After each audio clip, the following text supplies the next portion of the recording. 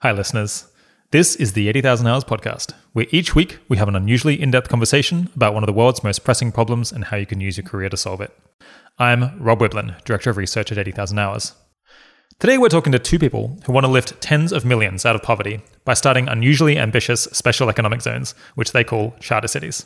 Just before that, though, a few people this week have asked me how much editing we do on the show. As we've started doing more expansive and lengthy interviews, Kieran has been doing progressively more editing to help us avoid repetition or lines of questioning that don't go anywhere, which I think has gone pretty well. We also let guests take time to think about their answer before they start talking, and for your benefit, we obviously cut out those silences. So if you're worried that we seem preternaturally quick on our feet, be assured that we also have to stop and think from time to time. It's just that does not make it into the final cut. Finally, so guests can speak freely without having any anxiety in the back of their mind. We let them cut out anything that they regret saying, either because it's sensitive or just not the best presentation of what they actually believe. Second, I did an hour-long interview on a show called The Good Life with Andrew Lee. We decided to not put it out on this feed because we spent more time discussing kind of my life and history and general advice on how to succeed in life, rather than talking about how to do good in your career specifically. But we'll stick up a link to that episode in the show notes so that you can listen to it if you like. There's plenty of new things in there, even for regular listeners to this show, and I've mostly heard good feedback on it so far. All right, with those two things out of the way, here's Dr. Mark Lutter, joined later in the episode by his new colleague, Lutter Winter. Today, I'm speaking with Dr. Mark Lutter. Mark is the founder and executive director of the Center for Innovative Governance Research, a new nonprofit which is trying to foster the creation of charter cities. He has a PhD in economics from George Mason University, where he wrote his thesis about charter cities. And prior to launching the Center for Innovative Governance Research, Mark worked at an asset management firm, which coincidentally also made early-stage investments in charter cities. So thanks for coming on the podcast, Mark. Thanks for having me. I hope to talk about how to found new innovative nonprofits like you're doing, and also whether charter cities are actually a good idea. But first, for those who don't know, what are charter cities? So charter cities are new cities with new jurisdictions. Over the long run, the best way to improve welfare, the determinant of economic outcomes is governance. And so many countries have poor governance, and charter cities are basically a mechanism by which you can do very radical, very substantive improvements in governance in these countries by focusing on a geographic area, particularly one that does not have anybody living there, where there are no special interests. You can get much deeper reforms than otherwise possible. People move to that area, you get a city, and the people get more wealthy there, and hopefully then you show the rest of the country as well as the surrounding region, hey, these reforms work, these are good policies, and they can be adopted and lead to good outcomes more generally. But how would the governance of these new cities be different from everywhere else? There are a lot of different governance indicators, but one of the most common ones is the World Bank Doing Business Index.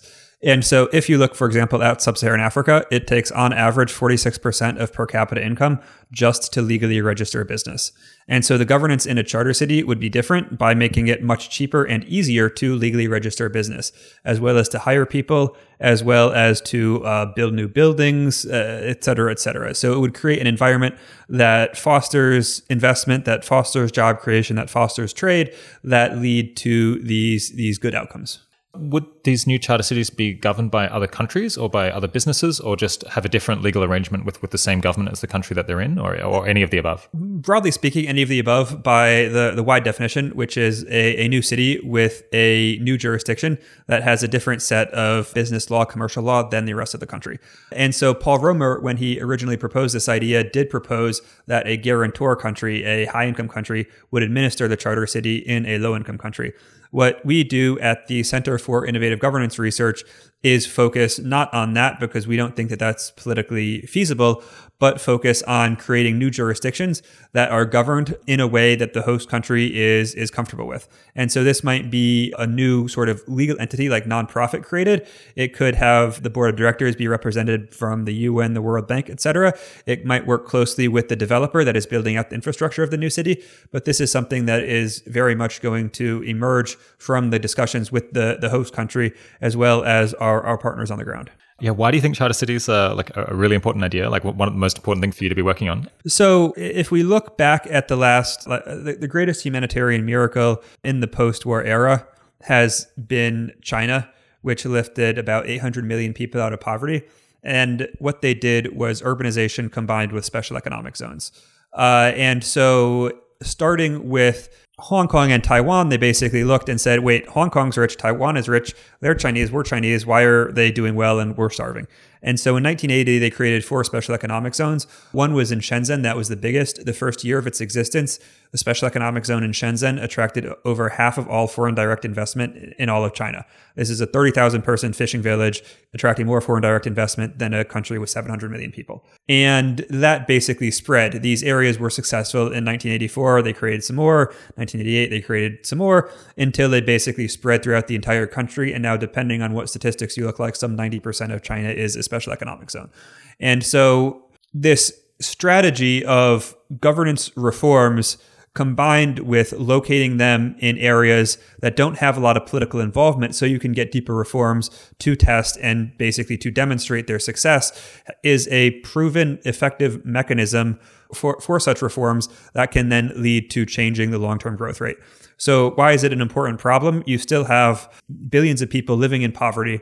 And so to get them out of poverty and to change the growth rate, governance reforms is probably the single best way to do that. And charter cities are probably the best way to change the governance system in most of these countries. Yeah. Why is charter cities the best way to shift governance? I guess most people trying to improve government in the developing world or indeed anywhere are not trying to do it by founding new cities. Basically, it can be very difficult to change governance on a national level. And so what's known to economists as the logic of collective action, which is basically that there can be small groups of people that benefit from bad laws. And even if the net impact of those laws is negative, because the group that benefits from them is small, they will be able to keep the law enforced. And so a common example from the US is sugar tariffs. And so the US has cane sugar prices about twice as high as the rest of the world because we have high tariffs, because there's a group of farmers in Florida that harvest cane sugar. And even though the net benefit to the American consumer of these tariffs is negative, because every person loses $5 to $10 a year based on these tariffs, but the farmers each gain $1 million, let's say, and because of that, they're able to coordinate much more effectively and keep the tariff in place. And similarly, if you look at a lot of low-income countries, you have similar problems of political economy, where even though everybody agrees it would be better to make it easier to start a business, to legally register a business, then the existing businesses basically think, oh, well, this is more competition. Competition hurts my profit margins, and so let's prevent this. And you look at, for example, Egypt during the Arab Spring, everybody was very excited, and then sort of the outcome is it actually turns out that the military is in charge and controls everything in the entire economy.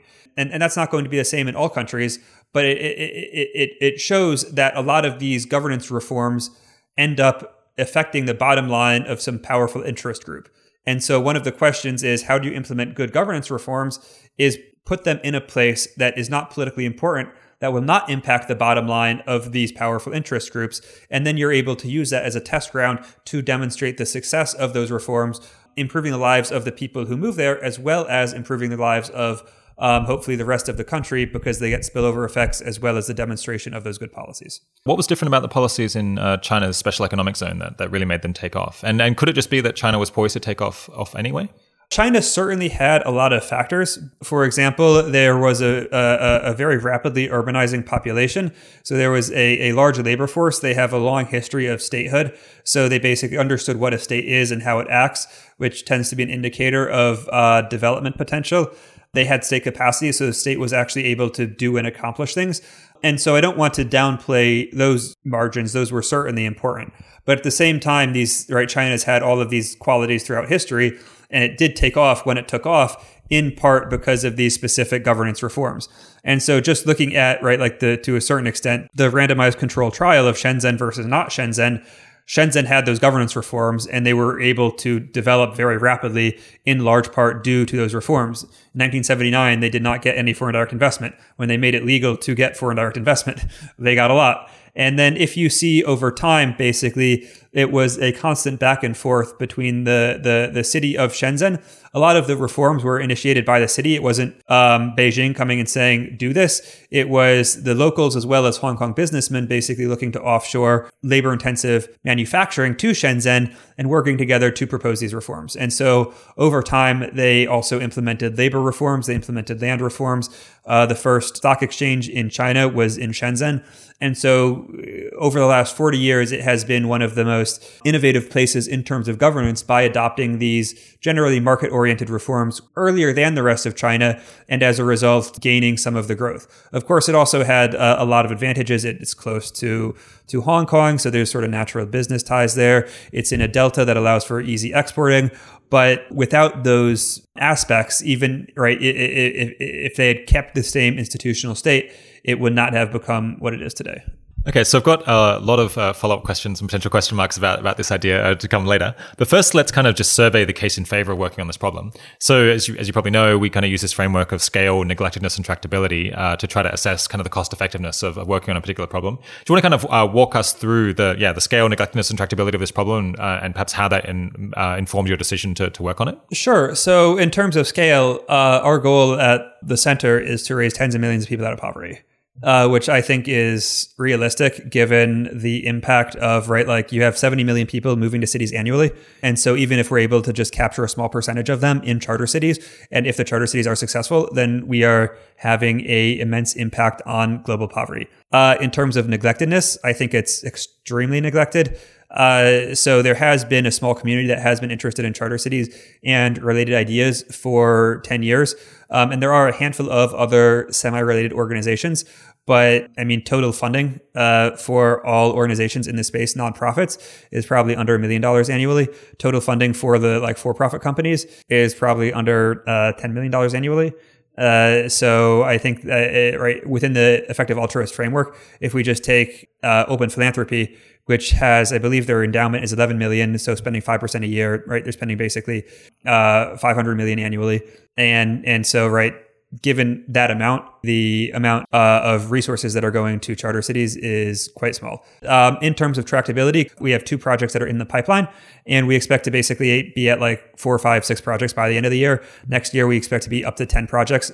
And what we mean by sort of incubating, the role we play is 30,000 foot air support. So we want to put groups on the ground that are capable of executing, and we give high-level strategic advice and introductions, but effectively we would be able to step back and they would still be able to move forward. And so that's the metric we use. And I mean, right now we have 2 groups on the ground that both have if you're pessimistic, non-trivial, if you're optimistic, a 60, 70% chance of actually building a charter city. So I think the tractability is very high. And I think briefly to the, cost effectiveness point, in addition, 2 aspects. One, charter cities have a profit mechanism, right? If you build a charter city, the land will increase substantially in value that will be able to pay for all the infrastructure that creates this beneficial cycle. So once you get one charter city development, the developer might want to build more, or other people will see that successful and want to build them. So you basically have this built-in profit mechanism. So the actual sort of charity cost is really just getting the cycle started. And then the profit motive kicks in. And so because of that, the cost effectiveness, I think, is quite high. The additional aspect that I think is important compared to a lot of traditional, especially in the economic development space, that effective altruists focus on is level versus growth. And so, for example, if you eliminate malaria in the world, that will have a substantial impact on people's well-being, but there isn't that much evidence that will have a growth effect. And so if you're talking about, taking people from $1,000 per capita to $10,000, what you need to do is raise the growth rate by 1%, 2%, 3% per year, continuously over a 30, 40, 50-year period.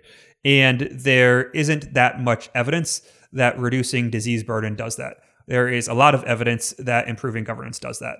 And so in terms of, having these very long-term effects, the best long-term effect for raising people out of poverty is creating economic growth, and governance is the best tool to do that. And I think charter cities are the best tool to improve governance. I'm not sure whether I would have recommended doing this, but have you tried to kind of estimate the cost effectiveness of, say, a year of your time working on this problem in terms of how many people you get out of poverty per year, and how that might compare to other things like GiveWell's recommended charities? Yeah, so I have done very, very preliminary stuff. We have a master's student who is coming to work with us over the summer, and his project is going to be to actually build out a case for charter cities within the effective altruist framework. The basic challenge is, right, you have GiveWell's mechanisms of improving what is the cost effectiveness of these different charities, but then translating that to economic growth requires a number of assumptions.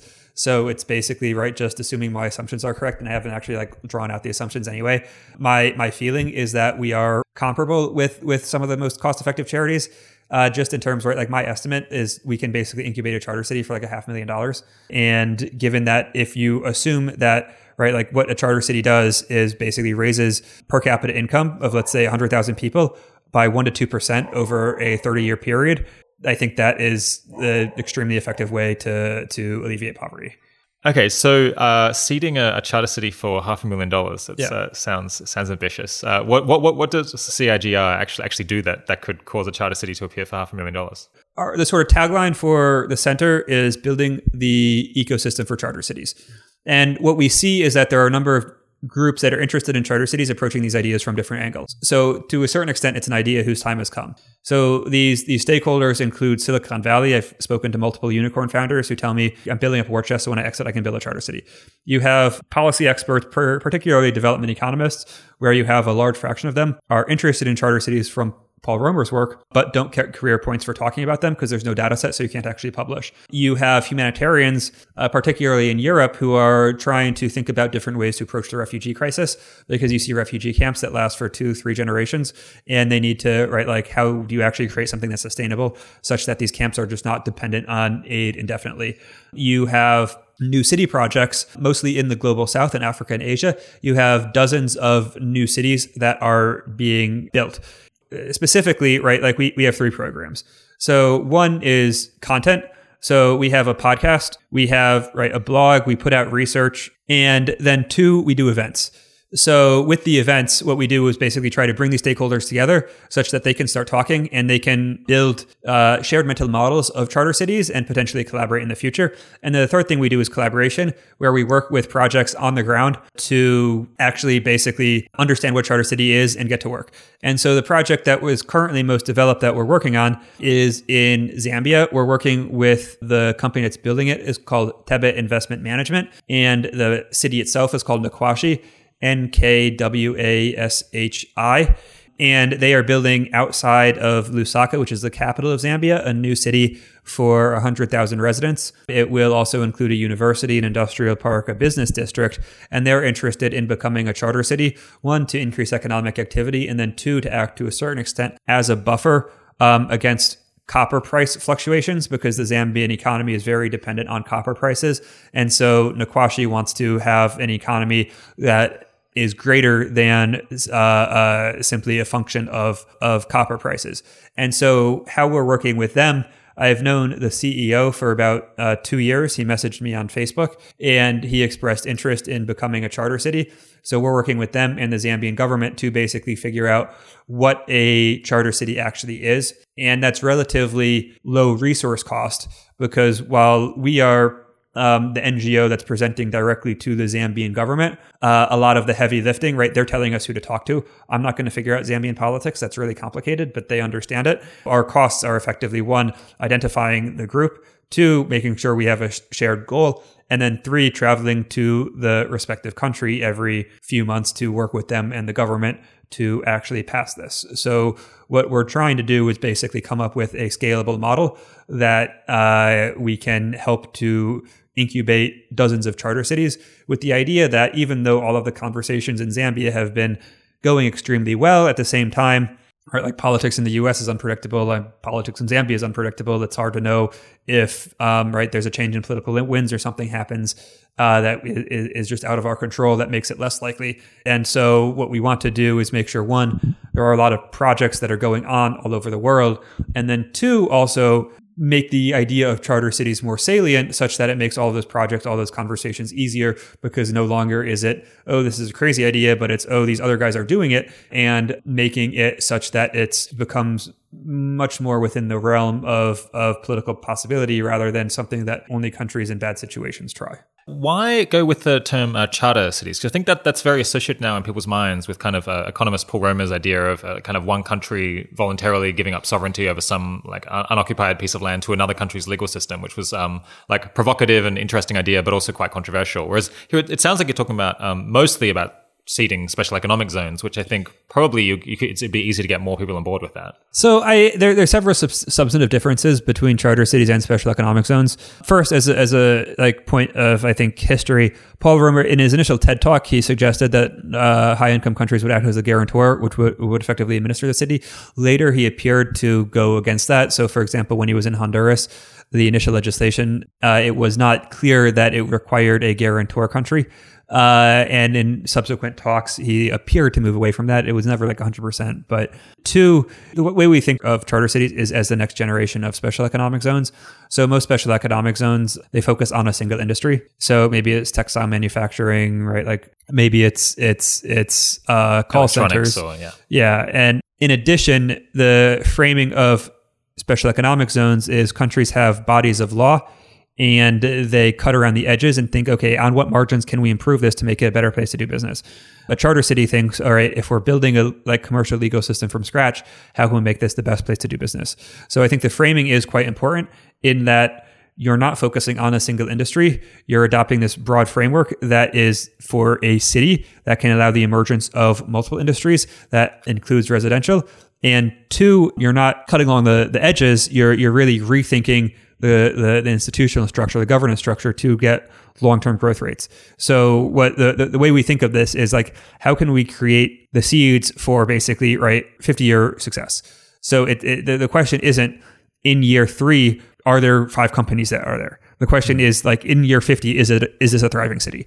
And so I think because of that, what we're trying to do is really, right, like create this broad framework that once set up does not need like continuous involvement, continuous action to lead to these long-term good outcomes. How do these charter cities compare to like other attempts to do like innovative governance that I've heard people talk about, like seasteading, or I guess like private cities, proprietary cities that I've heard mention of, or I guess just like attempts to have like separatist efforts on the part of cities, or like devolve powers down to the city level rather than the national level? So seasteading is the idea of building new cities, floating cities on the ocean that have new legal institutions. And so it was founded in 2008 by Patrick Friedman and Wayne Gramlich.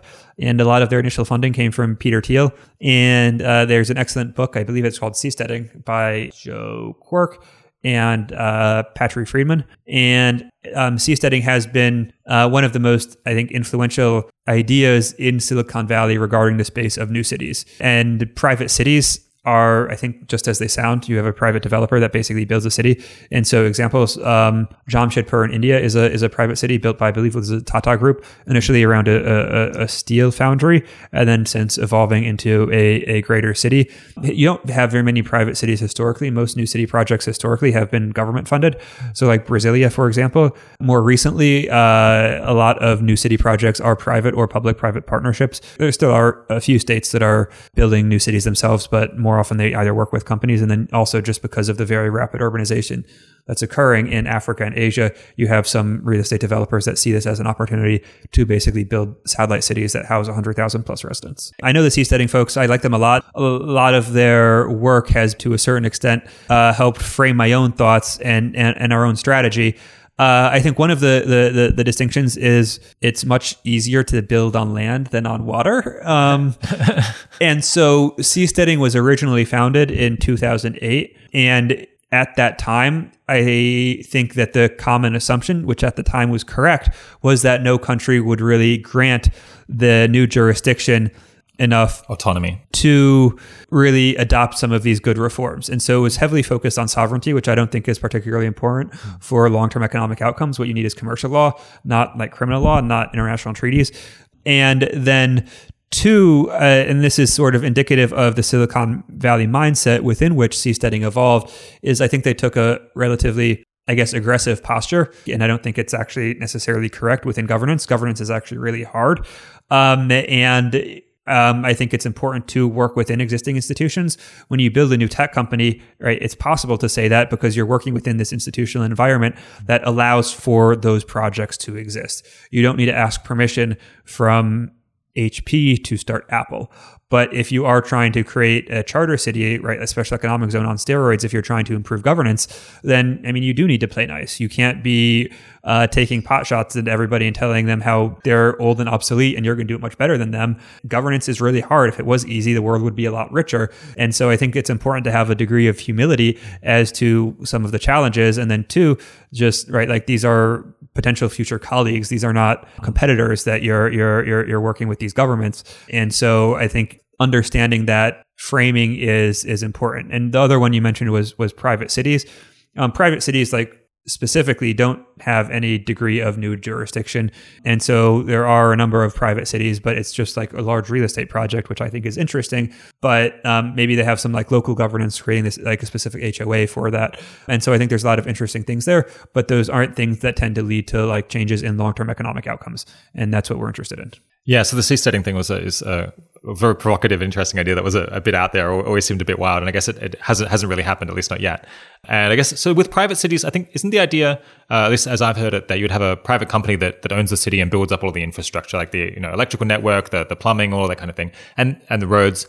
And I think part of the idea was that they would continue to own most of it and only rent it out, so that they would continue to have like a huge kind of equity or investment stake in the fact that this like city runs well, so that because they want it to go really well, so that people want to live there. Yeah, and I'm quite sympathetic to that model. I mean, it's somewhat similar to a shopping mall in that a shopping mall provides all sorts of public goods, open spaces, security, lighting, trash collection, etc. Why? Because they want to increase the values of their storefront. So private cities, in a certain extent, are a extension of Georgism, where basically, right, there is the income of the private city is rents, is approximately, right, a land value tax. And so they're incentivized to provide all these public goods.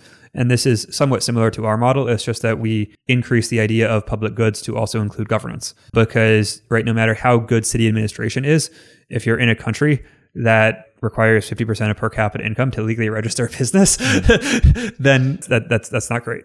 So how much is this a method for like experimenting with better governance and improving like how humans know how to govern themselves in general, versus an effort primarily to kind of bring countries that are struggling kind of up to the frontier of how good governance is? And I guess I'm wondering, should people who aren't primarily focused on development and reducing poverty, like how interested should they be in this idea? So I think charter cities are a quite good way for experiments, and also just in terms of total impact. We've decided to focus primarily on international development to start, just because, right, like when you have a rapidly urbanizing population, there's a lot of people moving to new cities. And so new cities are being built, versus if you look at the frontier countries, they are already relatively urbanized. So, right, attracting a population is tricky. But we are interested in pushing the frontier. So, for example, I'm working with Glenn Weil on, I guess you had him on recently, on the nonprofit that he founded as a result of the book, Radical Exchange. And one of the idea that most excites me in his book is the Harburger tax, which to me, right, like private property is a very foundational notion of Western civilization. And this is the first substantive challenge to that notion that I've really ever seen. And so for the listeners who don't know, a Harburger tax is basically a tax on private property, where what you do is you're taxed at you self-appraise the value of the property. So let's say you own commercial real estate. You report the value of that commercial real estate at, let's say, $1 million. You are then taxed at that $1 million rate, which incentivizes you to lower the value of the appraised real estate. On the other hand, anybody can buy the real estate at that self-appraised value, which incentivizes you to push it higher. And the value behind a Harburger tax is it basically substantially lowers transaction costs in society, because usually price formation takes a long time to discover. There's a lot of negotiation involved. And this effectively sets up a mechanism within which all prices for whatever set of goods the Harburger tax applies to is known. And it's possible to implement this in various phases. In the US, for example, you could imagine, right, Harburger tax for the spectrum or Harburger tax for natural resources like oil. But it's hard to really imagine it rolling out beyond that. And at least in the short term, right? Like harbor taxes for commercial property or harbor taxes for residential property. But I think charter cities offer an opportunity within which it's possible to test some of these ideas that would restructure society, that would basically, right, like push the frontier of governance. And I'm quite interested in seeing how those happen.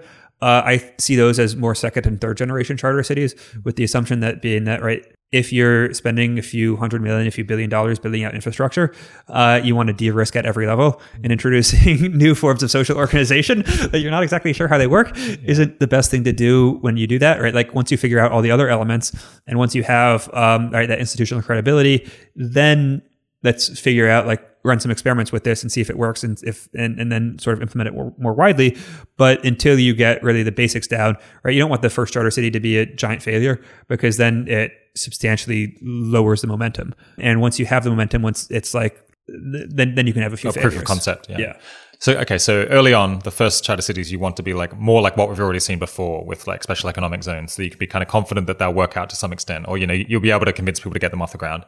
And then having done that, having built up the idea, then you can potentially start charter cities where the key idea is to like experiment with a new form of governance, a new kind of voting, or a new economic policy that people haven't tried elsewhere. And if it doesn't work out, then, well, at least then you haven't started a new city, but you haven't destroyed something that already existed.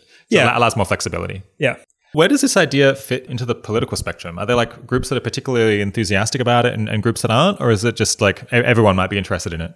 I think it transcends traditional political divisions. For example, if you look at the right, which wants to restrict immigration, there's obviously these massive benefits, particularly to immigrants, of more open borders. And so a lot of people on the right understand that there are these benefits, but are worried about maybe long-term institutional stability or impacts on wages on the lower income spectrum. And charter cities for them basically provide a way for them to be like, oh, here's a positive growth program for people in low income countries. At the same time, for people on the left, there has historically been this natural, I guess, more universalism, this natural interest in global poverty. And I think charter cities for them offer a reasonably cost-effective mechanism that should be, in my opinion, at least part of a basket of approaches to help to lower global poverty. Yeah, my impression is that it seems like there's more interest in this idea coming from kind of economists and I guess libertarians as well seem to be particularly keen on it. But I guess I'm not sure why that is. Do you think there's any ideological reason why people on the left haven't shown as much interest, or is that just like it happened to begin in like a more libertarian social scene and it hasn't quite spread yet? So I think with libertarians, just sociologically, there's this extreme libertarian notion where if we create the right constitution, then sort of everything good happens.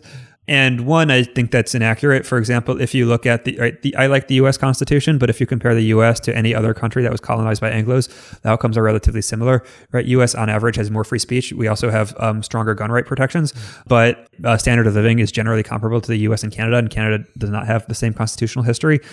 And there is this belief that this rationally derived set of laws can create a perfect society, combined with, amongst at least a subpopulation of libertarians, the belief in the illegitimacy of the current U.S. government and a willingness to embrace relatively extreme alternative forms. And once you get closer to the center, you sort of, one, lose the belief that the U.S. government is illegitimate, and then two, also lose the sort of like, we can create the right society belief. And I think those combined to, if you look, for example, there is the Republic of Minerva and Operation Atlantis. Operation Atlantis, the funder, he escaped a Jew who escaped the Holocaust. He made a bunch of money, and he saw similar trends happening in the U.S., and wanted to create a new society where that would basically be safe from these trends, and funded an attempt to do this in the Caribbean, which was unsuccessful. There was another attempt called the Republic of Minerva that was basically putting a bunch of sand on a reef to make it a new island and then claim it as a country, that got run off by a gunboat from the Republic of Tonga. And this intellectual history is sort of filtered down in libertarian circles that have been like very interested in like create new countries. I'm very self-consciously trying to move away from that aspect. I don't think you need a new country. And I don't think this, right, like we can rationally derive the rules of a just society from thinking about it. I think they're very much sort of empirical notions that arise through repeated interaction, that we can adopt existing best practices in countries. But I do think on the far left, you actually do see a somewhat analogous trend. It might not be charter cities, but like the far left does have these certain utopian visions of creating new societies, which you see most common in like communes and things like that. It's just that I think the far left puts perhaps less thought into like scaling and into how that would interact with the global economy. And because of that, and also because of my own history in libertarianism, I'm more familiar with the sort of libertarian aspects of that history and how that translates to actually implementing charter cities on the ground. I guess I'm not super familiar with like hard left politics, but when I was thinking about it, I couldn't see any reason why you couldn't create a charter city that was, based on like a more leftist view of things. So I guess you gave examples of, rent-seeking economic groups and how we could have like a more kind of free market way of like making places richer. But you could also think, the problem is like governments don't provide enough services, or they don't provide services in the right way. So we're going to make a new city with like amazing public schools and like, universal healthcare and all these other ideas. And we're going to show how great that works in this new place. So yeah. So, and to clarify, I think markets generally work and sometimes they don't. And then government should do that. I think government is actually very important for long-term economic outcomes. One of the reasons that China has been successful is because their government has state capacity. And this is a growing strand of literature in economics, basically looking at is the government able to provide public goods? And so one interesting example, I took a bus several years ago from Honduras to El Salvador, and the bus would only leave at 6 a.m. Why? Because it needed to cross the border, basically go through this part of Honduras during the daytime, because it went through at night. There were literal highway bandits. And so, you want a state that's able to make sure there's no highway bandits so you can just go along streets at night. Yeah. And that's a very important thing for the state to do. And if you look at a lot of low-income countries, the state is unable to provide basic public goods. So one way to think about charter cities is, to a certain extent, you're outsourcing state capacity. You're finding an actor that has the governance structure, that has the incentives set such that it can provide a lot of these public goods. Another interesting example is Liberia. During the Ebola crisis, there was a Firestone plantation, rubber, that had about 10,000 people. And they were effectively able to have nobody die. They had a few cases of Ebola, but nobody died because, these people had no training. It was just like, all right, we Googled what our best practice is. If we think somebody is sick, we quarantine them until they're okay. And they were able to do that. And it's not technologically complicated. It's just, I think, organizationally complicated. And if you have something that's effective, a state that's effective that can provide these public goods, that's very important. And so it's very important that the charter city is able to provide these public goods, as well as having, I think, a market that allows for this economic activity.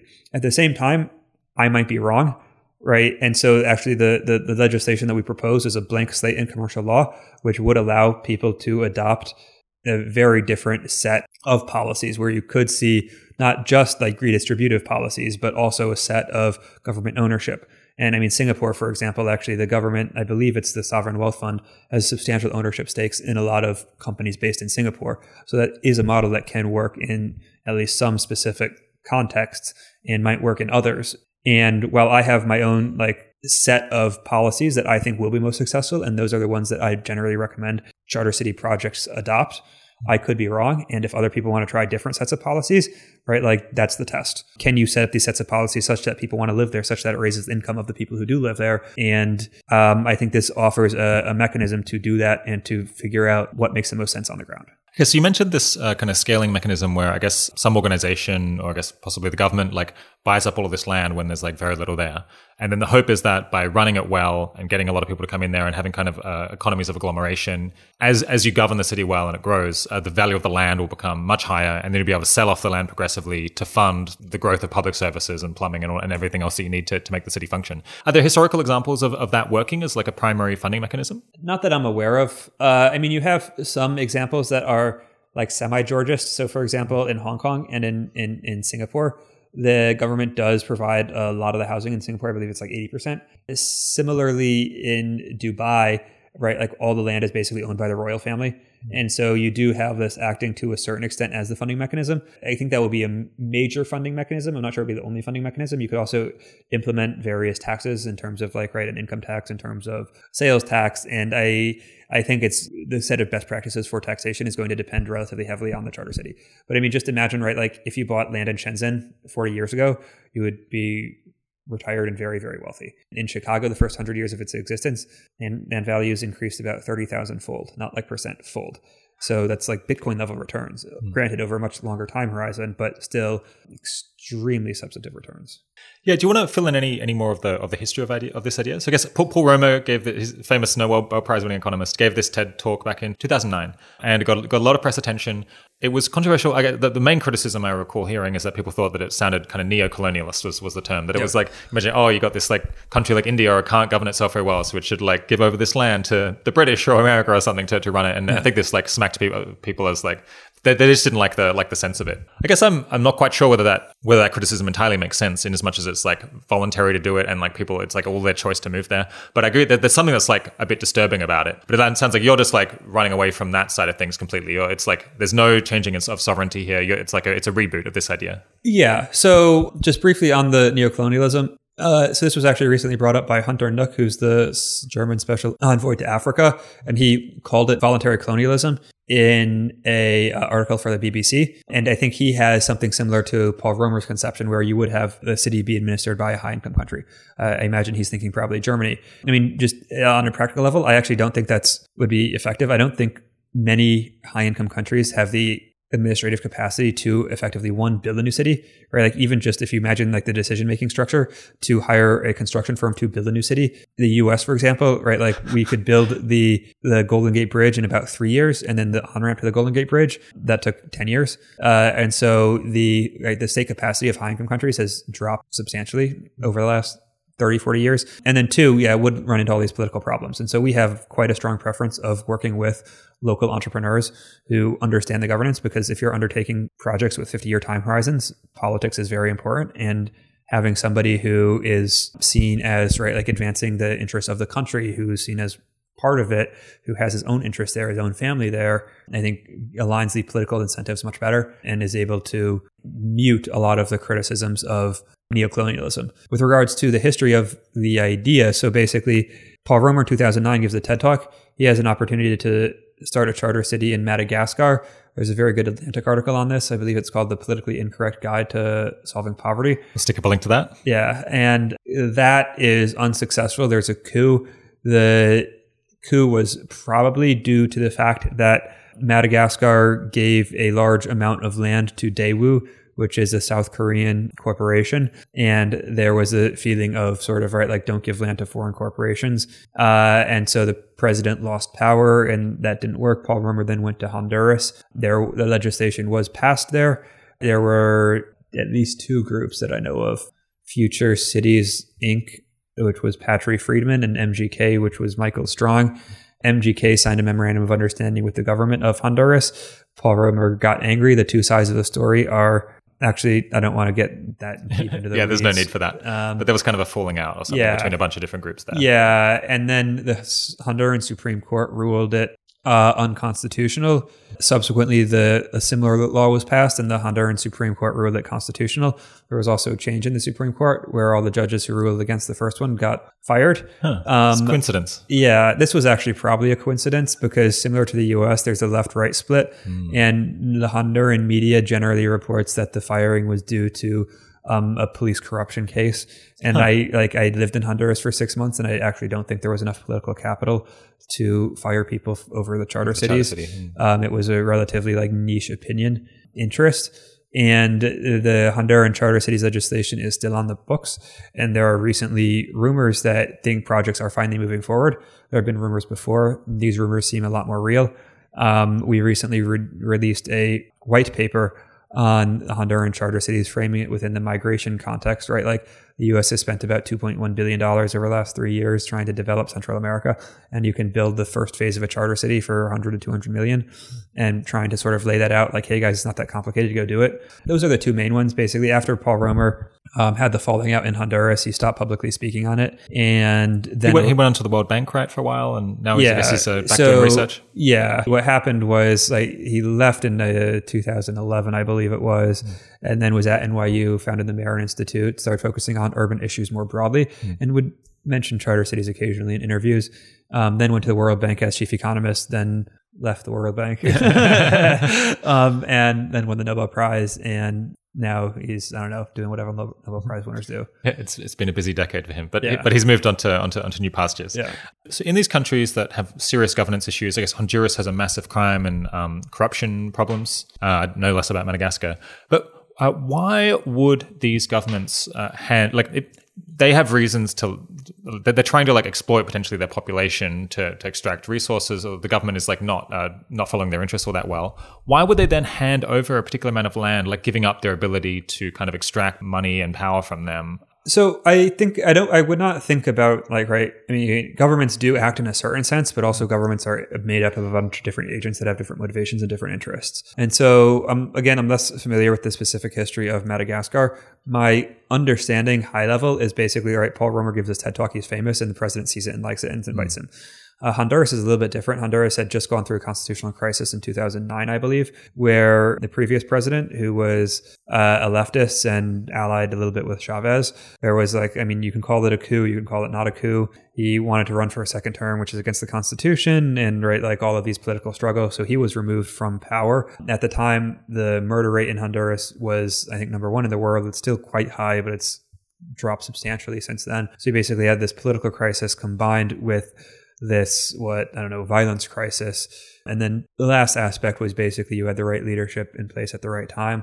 When if you talk to the Hondurans, right, they had ideas similar to this prior to Paul Romer, and Paul Romer was brought in partially to basically help push an idea they already had through. And what we're trying to do is to eliminate some of that randomness to, one, frame these ideas in a manner that's much more palatable, so you don't have these sort of arbitrary circumstances leading to charter cities where like severe political crisis or TED Talk, but make it such that this is a more systematic, considered decision or something. Yeah, broad solution that applies to a wide variety of countries, any country that's dealing with rapid urbanization, that's dealing with poverty, that's having trouble implementing the sets of reforms they like, that this is a potential solution for them.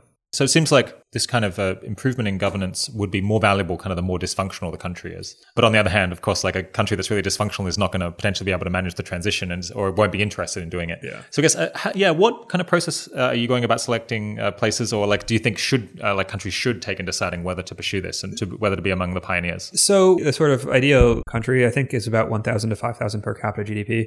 If it's under 1,000, it's probably going to be a little bit too dysfunctional to be able to adopt. So like one of the things is, right, like well-governed countries do not need charter cities because they're already relatively well-governed, right? There's still some aspects beneficial aspects that charter cities would provide, but they're not as important. And poorly governed countries, it's more urgent, but then effectively figuring out how to walk this tightrope where, like, how do you get a country that's not very well governed to adopt this like pocket of good governance? Right. And that's really the tightrope to walk that we're, I think, doing a reasonably good job of walking and figuring out. And as to like more specifically, what are the important qualifications to consider when thinking about charter cities, what countries, right? You need a minimum level of commitment ability. So for example, the Democratic Republic of Congo, where the government effectively only controls the capital, Kinshasa, that is probably not a good candidate. If you have a country that's relatively functioning, that's on an upward growth path, for example, South Korea, which is already a high-income country, there's probably not a lot of need for a charter city. Middle-income countries that have hit the middle-income trap, like Mexico, there's potential benefit, though it's not as strong as a benefit would be in Honduras, which is still, I think actually technically it might be a middle income country, but their per capita GDP is like 4x lower than Mexico. And similarly, there are other projects. We're relatively opportunistic about where we look. So the model we have adopted is basically looking for strong partners on the ground. So in Zambia, it's a new city development. We are in early conversations with the largest urban developer in Africa. And they've expressed interest in turning some of their projects into a charter city. And so hopefully they decide to like start taking meaningful steps at some point this year. And then we're putting out a white paper looking at Venezuela, with the assumption being that, okay, assuming this transfer of power does go through, they're basically looking at what is a wholesale development plan, like, right, rejuvenation plan for Venezuela, and they'd be willing to adopt ideas that otherwise might not be willing to adopt. And if you can get charter cities to be part of the conversation, there's about 3 million Venezuelan refugees, and most of them are going to move back to their previous residences, but some of them will not. So that offers the opportunity there. We have interests in specific, like, right, a specific profile of a country, but the more definitive criteria is like who is on the ground and how can they do that. Yeah, so I'm surprised you bring up Venezuela, because I guess I was thinking, given the experience in these in these other countries, you might want to go to a country where there's kind of a bipartisan consensus or bipartisan interest in pursuing this. And I'm guessing that, so if Maduro gets removed and then someone else comes in who might be interested in this, that's like a very fragile situation where easily it could the reverse could happen and then you get kicked out. I actually don't think that Venezuela is that fragile. I mean, now it obviously is, but my guess is, right, like if they form a new government, then I think there will be a reasonably rapid shift where within 2 years that government, so long as it can provide like some semblance of stability and economic prosperity, right? Like Venezuela is pretty close to the bottom. So like, all right, no more hyperinflation. Like you don't even need wage growth, just like money that depreciates 50% per year rather than like 500,000%. And my guess is that if you're able to deliver that over a year, 2 years, you'll basically have a new political consensus. So I think that, right, like that is at an inflection point where you could see that shift very substantially in terms of the outcomes. I mean, it's still obviously risky. Like one, like Maduro might stay in power, in which case our efforts are not going to go anywhere. Or two, right, like there could be this like transition and then detransition. But right, like that's like we want basically bipartisan consensus in all the places that we undertake this, but sometimes that's not going to be feasible for one reason or another. And we see it as, right, like worthwhile basically planting the seed and trying to get it started. Are there any other countries kind of on the list that are poor enough that this is really useful, but like stable enough that it could actually function? I guess like Ethiopia jumps to mind, possibly Bangladesh. Bangladesh, I'd like to start conversations in Bangladesh. I think that they have a very good special economic zone regime. I'm less familiar with a lot of the like specific politics. Right now we're in Africa and Latin America. We'd like to expand to Asia. Ethiopia would be, I think, quite interesting. Like all their political moves over the last year have been very positive in terms of moving to a multi-party democracy, peace with Eritrea. They have an effective special economic zone program that might be expanded. I'd be interested to start conversations on charter cities there. Rwanda is another interesting example. They actually probably don't need them because, in the words of one of the advisors to the government, if there is a good policy, we'll just pass it. Like we don't need a charter city to try that out. I think Kenya is another good example of a potential place for a charter city. I mean, basically what you want, is I think a lot of sub-Saharan Africa would be good. Latin America is actually more urbanized than Europe.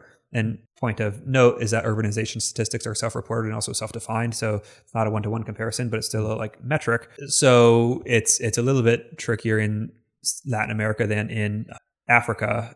I think Africa is urbanizing very rapidly. Most of the governance is quite poor. And so you have this like very young population that if you can unleash them, I mean, one, just the obvious humanitarian benefit of making lives better for them. And then two, the sort of global benefit of you have a bunch of like young, smart people that can now contribute to the global economy.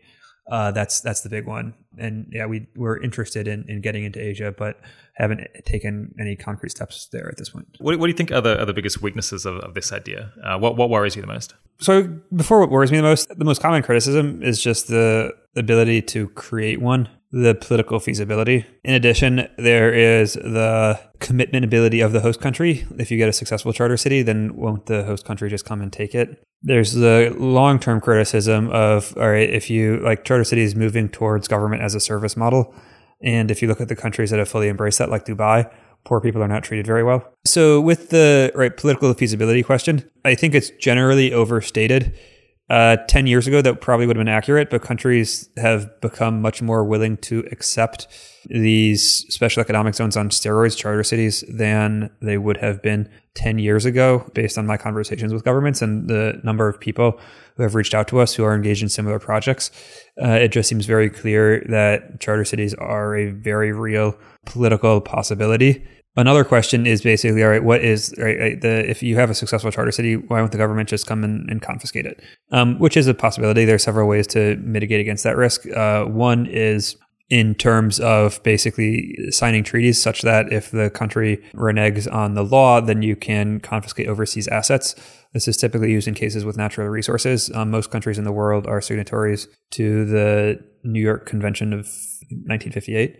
And what this means is that if a country basically confiscates your assets as a company and you win in court, you can confiscate their overseas assets to sell to recoup the costs. And so if you build a oil refinery and then the country comes and takes it, then you can, if you win the lawsuit, then you can go and take their ships overseas or whatever to pay yourself back. This has been used successfully several times. So if you create the charter city in the correct manner, then this would be an asset that you could be recompensated for if it's confiscated. So if it's expropriated, so that allows for protection against this expropriation. 3, just the new city projects are being built. There's lots of these large real estate projects, these mega infrastructure projects that are being built. So there are entrepreneurs who think that this is right. While a concern is not sufficient of a concern to justify not building a new city. And then 3, you want to align the interest of the host country with the interest of the charter city. So you want to create a lot of jobs. You want to educate people. You want to have these positive spillover effects such that the people of the host country and their leaders see this as something to be proud of, not something to limit or restrict. And then the third aspect, this is to me the one I'm most worried about. So Dubai, for example, right? You can't beg. So if you start begging, they'll just put you on a plane and ship you home. And there just isn't much of there's a welfare state for the Emiratis, but if you're not Emirati, then welfare state is we're going to send you home and you're on your own. And this works in if you have a handful of them, but if you have a lot of them, then there is probably a portion of the population, however you want to define it, that either for genetic or very deep-seated cultural reasons is just is not productive. And I think the right thing to do is to create a system such that they can still live decent lives. But once you start removing this old idea of citizenship and of nationality, of this sort of collective body that has certain benefits, but also these unrenounceable obligations, and you move towards this very explicit governance as a service model.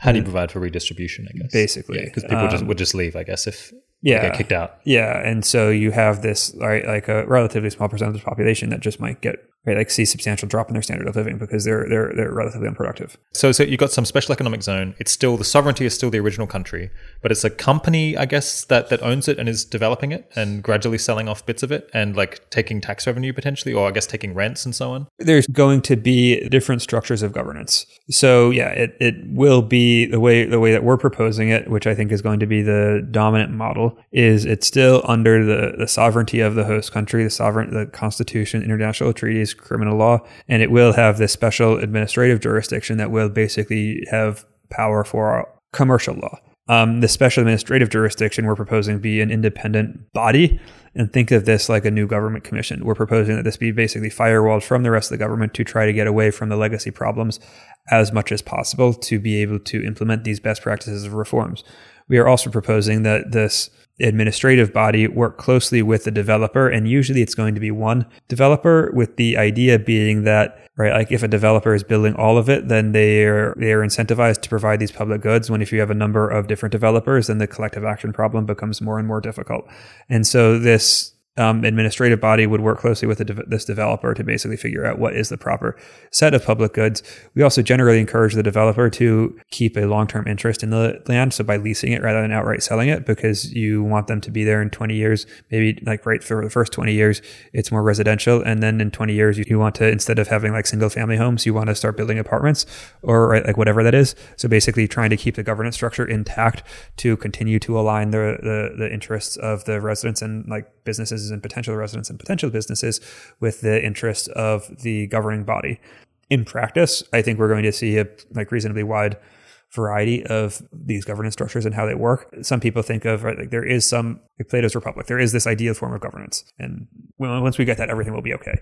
And I think that's the wrong way to think about it, right? The government of France in 1938, the optimal government of France in 1938 is very different from the optimal government of France today, right? In 1938, there's this existential threat on the border that they need to fight. Today, they don't have that existential threat. There's a whole different host of problems. And so similarly, optimal governance set, I think, is very dependent on conditions and on context.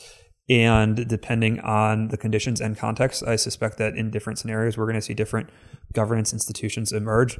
What we see as key is basically aligning the interests of the governing body with the interests of the residents and potential residents and businesses and potential businesses.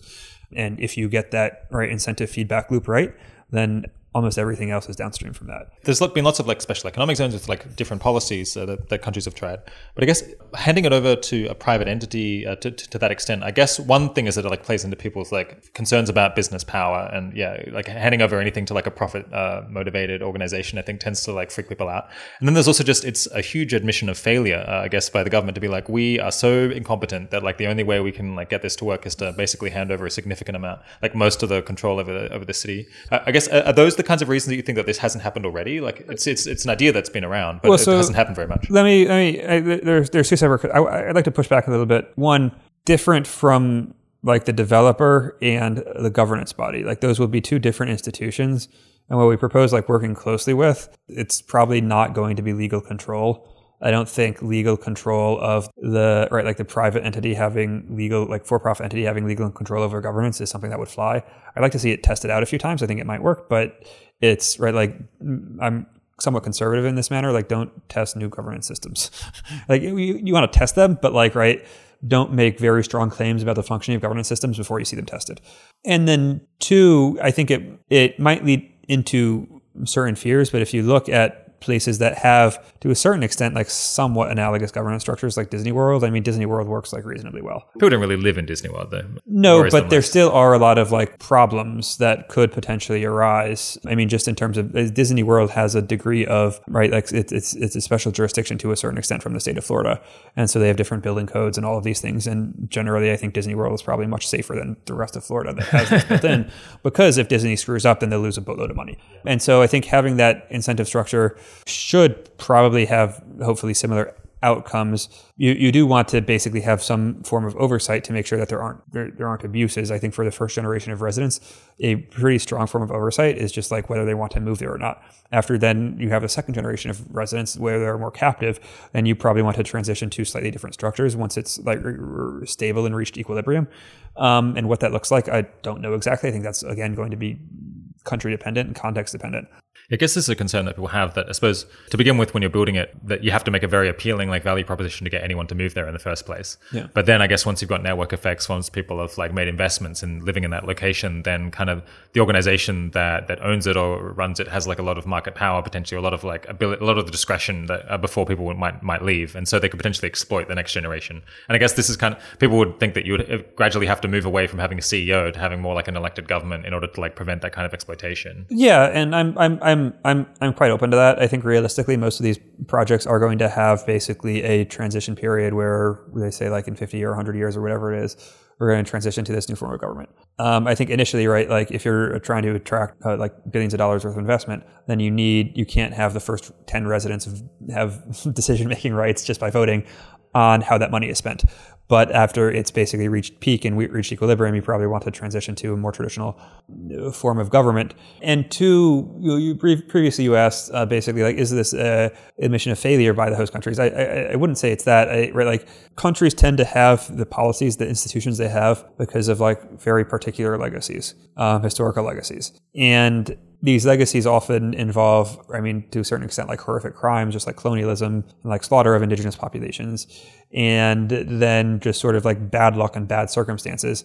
And so I think there is a general awareness of the need to improve, and charter cities are an avenue that allows for this improvement, right? Like you're not going to get charter cities legislation passed if it's not already a policy set that the political leaders of that country want to see implemented. And so I wouldn't see it as an admission of failure. I see it as a opportunity within which they are able to implement sets of reforms that they hopefully already wanted to implement that otherwise might not have, like the particular package just might not have been presented in the right manner or available to them. Yeah. So why don't places do this already more often? I think the big change is just over the last 10 years, there's been a substantial change in countries' willingness to embrace new ideas, ideas like this. And so historically, you've seen sort of the change in special economic zones, right? Like first it was basically like export processing where they just focus on exports. And then you see them get like larger, a little bit more manufacturing intense. And then two, the other aspect is just that, so one thing is, at least in Africa, for example, a lot of African countries did not have a like strong middle class until recently. And so nobody's figured out how to basically build mass produce commercial housing for low income people in low income countries, right? Like typically that's slums and nobody's figured out how to commercialize that. So basically to undertake this type of profitable, large scale, like real estate building that is an essential component of charter cities, you need a middle class in that country that is able to purchase that real estate, because nobody has the business model to do it for low income. And if you're just doing it for elite, then that's not particularly helpful, because they already have a good rule set, because it's not based on the country, it's based on their personal relationships. And so more generally, just to back up, I like to think of charter cities as having three essential components: politics, governance, then new city. So right, politics is a country needs to pass legislation, then continue to enforce legislation that allows for this different rule set in the charter city. Two is governance. All right, you have this blank slate for rule set. You need to create a functioning rule set that works, that is successful over the long term. All right, both of these are very hard to do. And then third is real estate. You actually have to build a new city, and that is also quite hard to do. And so this combination of these three things, right, like you've seen different groups sort of pawing at different aspects of the idea, but just nobody's really fully put it together. And I think that's largely just because, right, ideas change over time. And I'm not sure exactly why countries have gotten more amenable to these types of deep reforms, but they have, and that opens opportunity, as well as these new city projects that are beginning to think about governance to really put them all together. It seems like in order to get a sufficiently greenfield site that doesn't have existing residents who are going to tell you to go jump off a pier, you have to kind of go somewhere quite remote, potentially where people haven't settled there for a reason, and it's not going to be a terribly appealing place to live. And because there's such strong feedback loops, causing people to continue to locate where other people are already living, mightn't it be quite hard to get a new place off the ground like that? So what we're seeing is these aren't really new cities; these are more satellite cities. So when you have cities that are growing at 4 or 5% per year, the land was previously uneconomical suddenly becomes economical. The project we're working with in Zambia was originally a farm. The government built a new road that cut the travel time from 2 hours to 30 minutes. And now, a farm is no longer the highest value for this asset. So how can we change this? And so when you have cities that have basically very rapid growth plans, you can buy real estate that's sufficiently far out to get a large enough amount and then piggyback off of the existing infrastructure. And you can't do it if you have a population of 10,000. That's probably too small to get most of the benefits from improved governance, but a population of 100,000, you can capture a lot of them. At some point in the second generation or third generation of charter cities, I do expect to see true greenfield cities where you actually are building in a new site that has no existing infrastructure. And you see this a little bit, for example, well, not a little bit, a lot, with Neom, which is the new Saudi city that they're building for $500 billion, an absurd amount of money. But most of these projects tend to be state-backed because they don't seem to face the same financial constraints as do private projects. At some point, once the skill set is built out, that you have a track record of, we built a city for 100,000 people and it's very successful. Now we're going to raise a few tens of billions of dollars to build a new city with a new airport and with a new port and all of that stuff. I think you probably will see that happen over the coming years, but you basically need to build out the track record first. Hold on. So you're saying that initially you think that that'd be kind of just on the outskirts of existing cities? Yeah, satellite cities. One of the key aspects of the charter cities legislation that we're proposing allows for the incorporation of new land into a charter city without further legislative action. So if you have a charter city that is successful and nearby landowners are oh, hey, well, do that, yeah, they can join. If there is a population on that land, then you want to set a vote within that population, probably a supermajority, 60%, because any strong institutional change, you want supermajorities, such that then the successful charter cities will be able to naturally grow without getting the legislature involved, so long as you have all of the parties agreeing to that growth. Let's say that you're starting one of these places in a country that has, a big problem with crime or corruption or something like that. Most of the people moving there presumably are going to be from this host country. Why wouldn't it just kind of inherit very similar cultural problems to what's holding back the country as a whole? Is it really going to be possible to shift the culture all that much? It depends on who the target audience is and how you do that. So, for example, if you travel to Dubai, Dubai, the percentage of Emiratis who live in Dubai is, I think, 7% of Dubaians are Emiratis. And so, but there still is a very unique Dubai culture that is largely inherited from the Emiratis, from their decisions. So I think people actually underestimate the impact of founders on culture, right? It's not going to be as strong as a company where the founders get to choose who their employees are. But different cities are going to have different strengths and attract different types of people. And I think that does have a reasonably strong effect on culture. Two, if you look at for certain aspects, so for corruption, for example, right? Like when corrupt politicians go to New York to the UN, they start paying parking tickets. Why? Because there's actually like an economic study on this. Before, they were not, like, UN diplomats were not legally required to pay parking tickets. The Swedes would always pay. The Nigerians would very infrequently pay. And then they basically changed the law and started enforcing it to everybody. And suddenly the Nigerians start paying and stop, like, parking. And so even if there are some of these cultural problems that persist, if you have the governance structure with the right incentive set, then even if they would like to be corrupt, if you make corruption costly, then they will stop being corrupt. And you are going to have a set of challenges. For example, the special economic zones in Egypt have found it difficult to be profitable because women are basically have to go home at certain times of the day. They're like it's a Muslim population, and so there are these relatively strong cultural constraints that they're not going to get around, and these are going to be inevitable in certain charter cities. Getting around strong cultural constraints to work, to interaction, to whatever. And our sort of hope is, one, that the formal institutions are going to be sufficient to, even if the informal institutions, like the culture, is still not conducive to economic development, the formal institutions can still lead to improvement. And then two, hopefully this change in culture over time.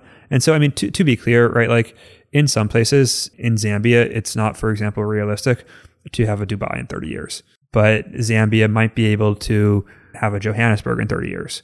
And so trying to focus on, like, what are the realistic objectives for these countries? This isn't pie in the sky. This isn't like, right, let's turn Kenya into Denmark. This is, all right, like, let's turn Kenya into South Africa. A somewhat richer Kenya. Yeah. Right. Like, let's figure out what is the right goal within the right time horizon that is reasonably achievable. And let's, like, try to figure out what can lead to that.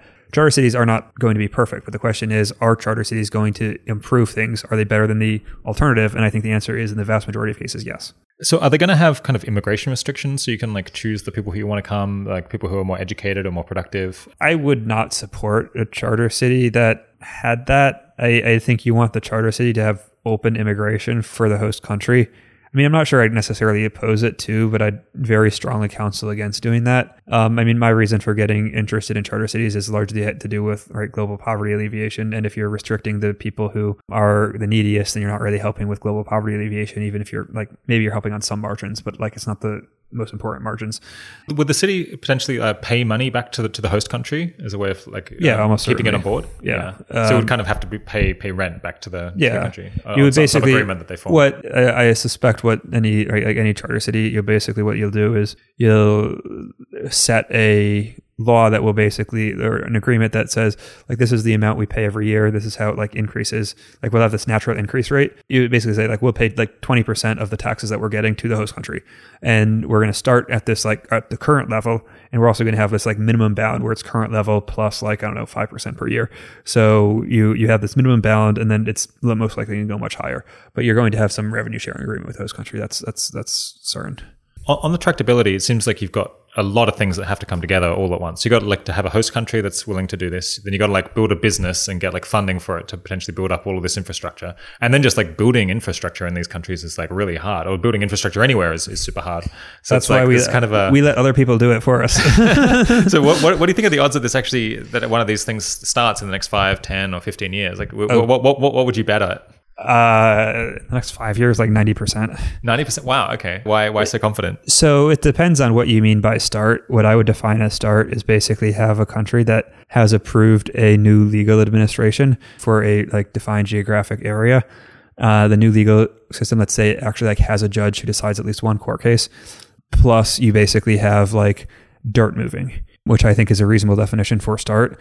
And basically what we have is, so regarding the building out of the physical infrastructure, there are a number of projects that are building new cities, right? Like, there are a few dozen new city projects around the world.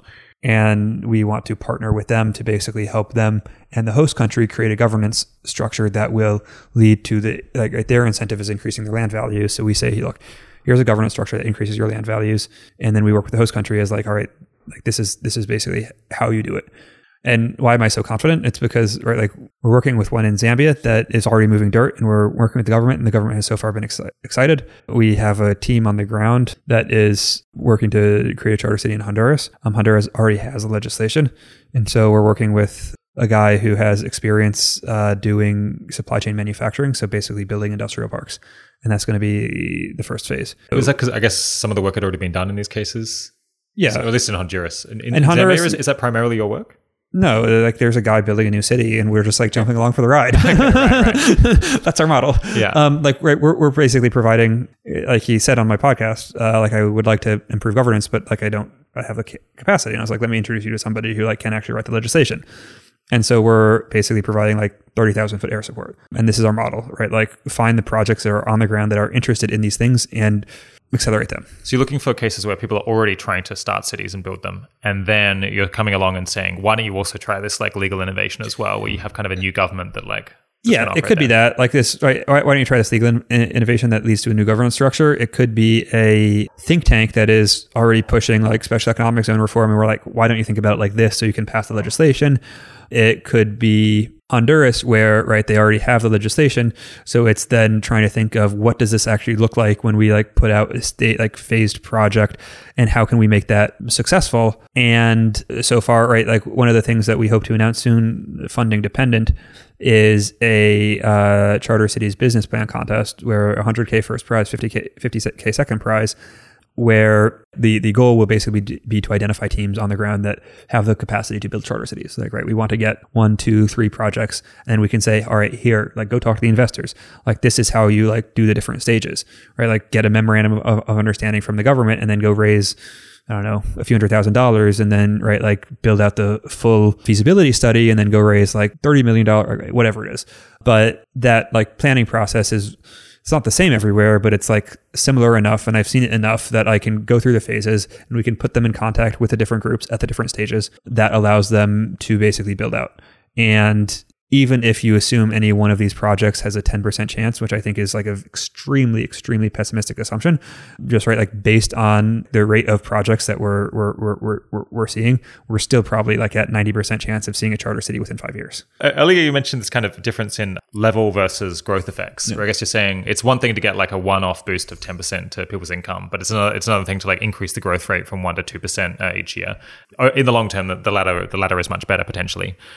And it sounded like you were saying that you think that governance affects the growth rate, whereas other things like improving health maybe only affects the level. But I guess it seems like people who are healthier could also potentially like work harder, like improve their productivity more quickly. Like how strong is the evidence that like it's governance specifically that really matters to the long-term trajectory rather than, like a wider bundle of things that people could affect by other means? So far as I know, I don't know any economists who make serious, strong arguments that, right, like things like disease burden have these long-term effects. I mean, you can extrapolate, like Jeff Sachs does to a certain extent, but I mean, right, you can't do RCTs with this. So the level is automatically going to be weaker than like what is the impact of malarial nets on malaria, and then you can like get quality short-term effect. Yeah, get qualities out of that.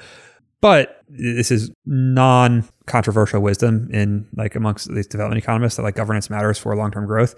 There is an argument to be made that, I mean, disease burden like right can, but it's a few degrees removed, and I don't see that argument being made nearly as frequently. I mean, for specific evidence, there isn't that much per se, but if you look at just the history, right, like US had malaria, but the US, I think most people would agree, the US got rid of malaria because we were basically getting rich and had the capacity to do so, not because of, not like we got rid of malaria and then we got rich. And I think you see this around the world with basically disease burdens and how they're reduced. It's largely a consequence of development than a cause. So one reason that people might offer for doing this is they think, well, we're going to do this innovative work where we come up with charter cities and we create 1 or 2 or 3 that demonstrate to the world how great they are, and then other places will copy. And so there's like we get this like large leverage by kind of doing research or innovation that will spread elsewhere.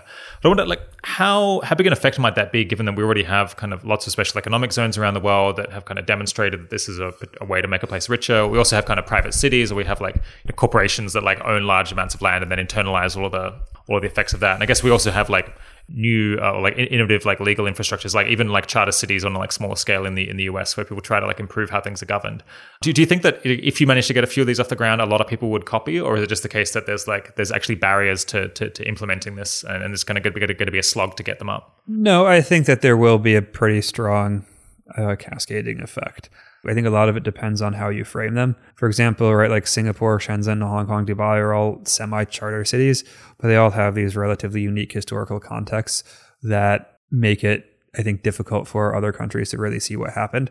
So, I mean, for example, Shenzhen had this cascading effect within China. In 2005, India passed special economic zone legislation that was supposedly modeled on the Chinese, but it sort of missed all of these things, right? Like the geographic area wasn't big enough. There wasn't enough improvement in business quality. The locations were bad, et cetera, et cetera. And so now their internal narrative is we tried this and it didn't work. So like blah, without it, right? When the right lesson is we did not try this correctly. And so if we try this correctly, it might work. You see the Dubai International Financial Center has spawned like the Qatar Financial Authority and the Abu Dhabi Global Market, which all have adopted common law. So you see these regional cascading effects with charter city-esque developments.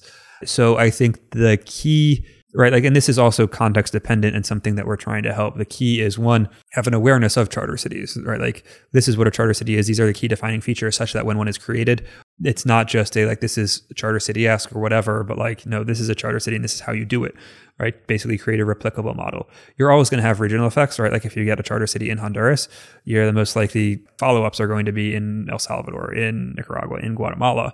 If you get one in Africa, it's not like Bangladesh is going to go look at Africa and be like, oh man, they're doing it, so like we'll try it here. Like it's a little bit too socially distant, but you'll see that in Africa. And one of the things we're trying to do, for example, we have a conference in Johannesburg on October 2nd and 3rd, is trying to create this network, create this common knowledge of charter cities to get the media paying attention to understand charter cities, such that when we begin to see successes, there is a common knowledge of charter cities and that is able to be spread via existing networks to allow for basically the cascading effect to take place a little bit more easily than it would happen without that network. What makes you the right person to be doing this? You might think that if you want to get charter cities up in Honduras or Zambia, you need a Zambian or someone from Honduras to be pushing it. It's like someone from America, because you don't want to start one in America. So we're working with a Zambian and a Honduran because we think that they're the right person to people to do it. Yeah, but why are you the right person to like be leading this like coordination effort across countries? I don't think anybody else sees it. So basically there's a number of different stakeholders, and my advantage is that I can speak multiple languages. I can speak Silicon Valley. I can speak economist. I can't really speak real estate developer, but like I'm kind of conversational. And are you from DC originally? Yeah. Yeah. Okay. So your parents were in the government? I come from a distinguished line of bureaucrats. Okay.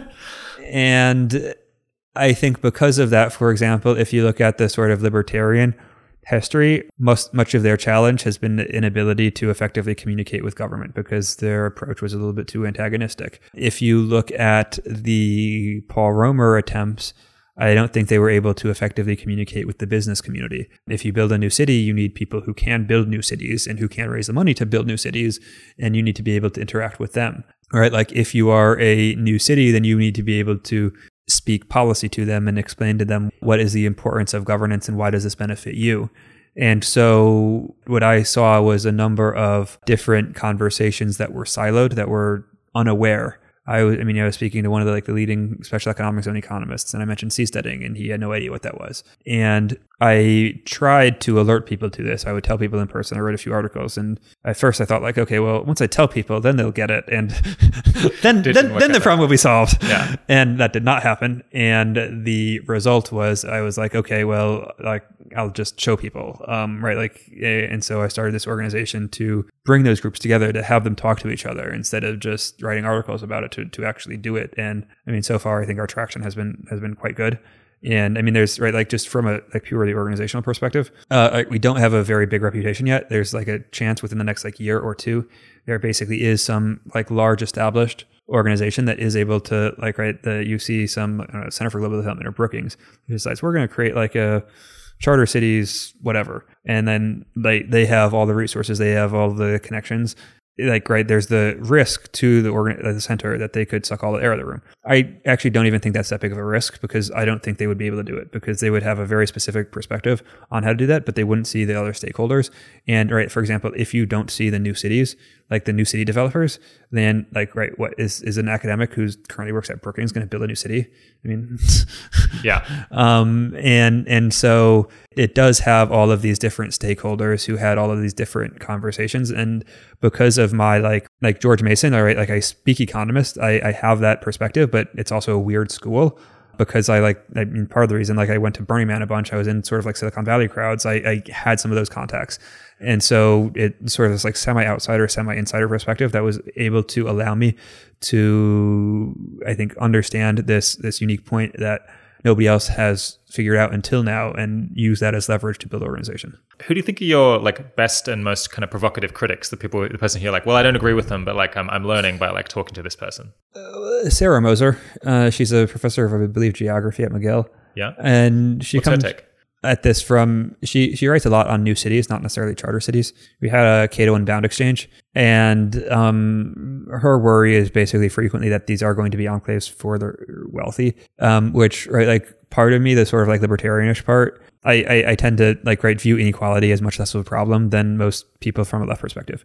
I guess it's true that if it just became an enclave for the rich, you wouldn't feel like you'd super succeeded. Yeah, that's definitely true, right? Like I do believe that is a legitimate criticism. A lot of the new city projects that are currently being built are targeting middle and upper middle income people, and high income. And they just kind of like segregate themselves off and like do nicely about it. And I'm not against those per se. It's just that like those aren't interesting to me. Like I don't like, right, you can build a gated community, good for you. Like I think you should be able to do that. But that's not ending poverty. But yeah, it doesn't have an impact, and like I don't really care. So what would like determine whether these things do become just like places that the wealthy move to versus like places that everyone can move to?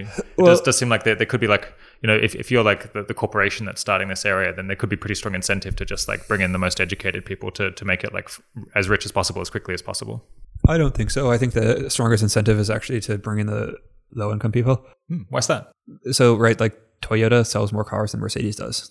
Toyota makes more money than Mercedes does. Why? Because Toyota hits a larger market segment. Like the largest addressable market it's probably not lowest income, but it's low income. And so, right, like if you look at Kenya, like, right, how many like charter cities can you build for high income Kenyans? 1, maybe. For middle income Kenyans, like 2, 3, maybe. For low income Kenyans, like, I don't know, 5, 10. If you want to like increase the land value a lot, then you just want everyone to be able to move there, like get as many people interested in moving to the city as possible. So like, why limit it? I guess like an open borders policy probably maximizes the land value, or at least it arguably could. Yeah. And this goes to the discussion we were having previously, right? Like you can think of charter cities as what I call a Shenzhen clone or a Dubai clone, where Shenzhen is, right, like you're targeting low income people. This is sort of the global poverty, and those are usually going to be like highly labor intensive, low human capital, versus Dubai, where you target high human capital, and the number of Dubai clones you can build is limited, right? Like there aren't that many opportunities to build that, right? Like maybe you do one in North Africa, one in Central America, maybe one in South America, but there's so many more opportunities to basically target low human capital people to build that out, and that's much more exciting to me and much more interesting. For this next section on what concretely CIGR actually does and how it got off the ground, we're going to be joined by Lutter Winter, who is, as of last November, 4 months ago, the operations lead at CIGR. She previously studied economics and public policy at the Southern Methodist University in Dallas before joining the Mercator Center at George Mason University and then heading on to CIGR just a few months ago. So welcome to the show, Lutter. Thanks for having me. How did you end up working at CIGR? This is one of your first jobs at a university, right? That's right. So I met Mark, was it 2 years ago? 2.5. 2.5 years ago. So I met him while I was interning in DC, and I actually crashed his PhD party. So we had met on Twitter, and he had written, this was during the height of the Pokemon Go craze. So he had written this article about how we were no longer bowling alone, but we were Pokemon going together. And I literally used that pun. So I went to the party, and of course, again, he didn't invite me. And I walked up to him and I said, you wrote this piece, and like, I wanted to write that piece. And he just looked at me and he said, so why didn't you?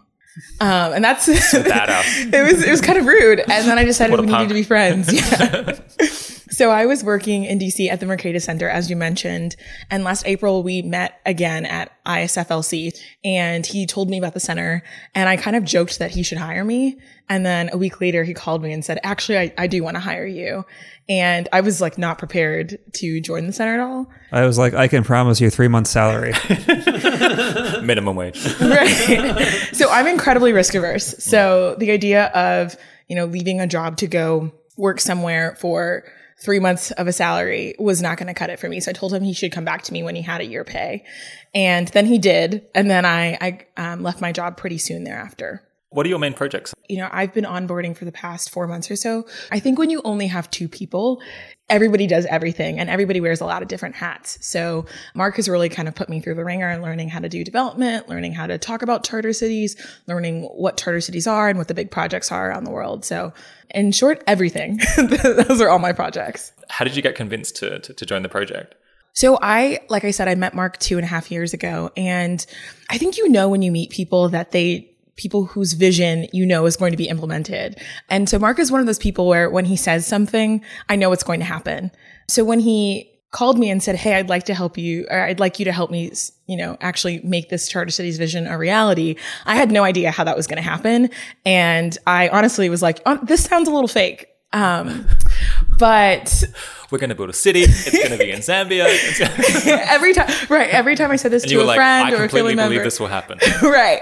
So I didn't know how it was going to happen, but I have this faith in Mark as a person.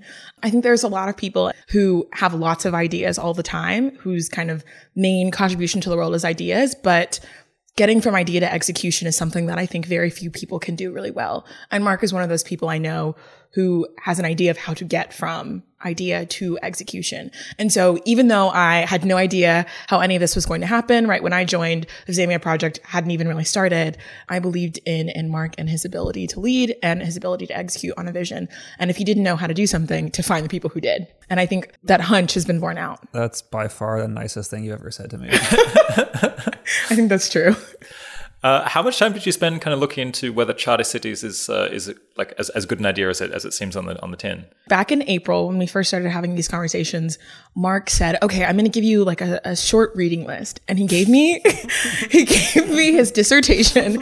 He gave me like 10 different books, and none of them were particularly small, and said, okay, let's just keep having conversations about this throughout the summer. So I'm doing my full-time job and I'm trying to learn just what a charter city is.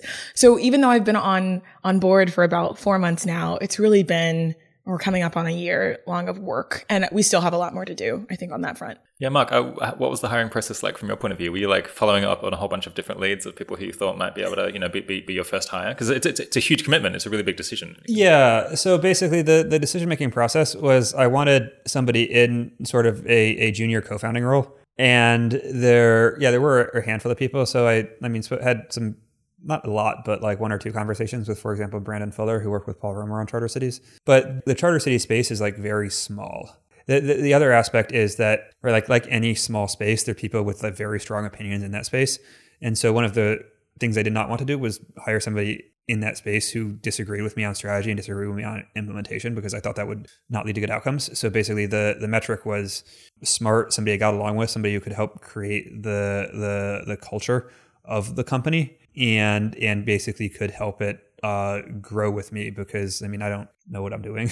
Right. Like this is the first time I've managed somebody. This is a whole host of new experiences for me, and finding somebody who I got along with. Right. Like if we're going to work together, then it's not, I don't want you've got to be friends as well. Yeah. Just because that's a lot of time you're spending together. So it has to be like reasonably enjoyable. And I think, Tammy fit that bill and she since exceeded expectations. That's the nicest thing you've ever said to me. Yeah, so were you kind of very cautious about hiring? I guess, so at 80,000 hours, in the very early days when we were just a few people, we also had this experience everyone's doing everything. There's this general tendency that people are like enthusiastic to hire and grow early on, and then they learn that actually like it pays potentially to go quite slowly and be very cautious about hiring, because like a single bad hire can be very bad for a project. Did you have any kind of philosophy on hiring as an early stage project? Hire people and have money in the bank to pay them. That's forcing you to go slower, I guess.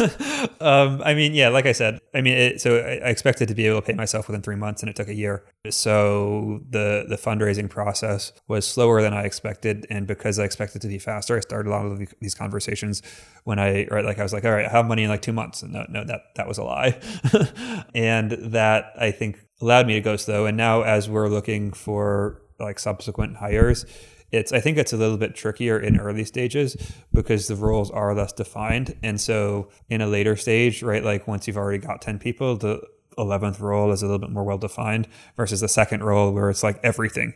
And so we're right now, as it's still early. I mean, for example, we put out a job listing for a research fellow and interviewed several people, and then realized that was actually not the right job listing. That was not what we wanted to hire. There were several assumptions. For example, right, I did my PhD at George Mason, and I sort of assumed that other doctorates would understand the DC think tank area, without realizing that my understanding of the DC think tank scene was not because I did a PhD, but because I like lived there and had friends who did it.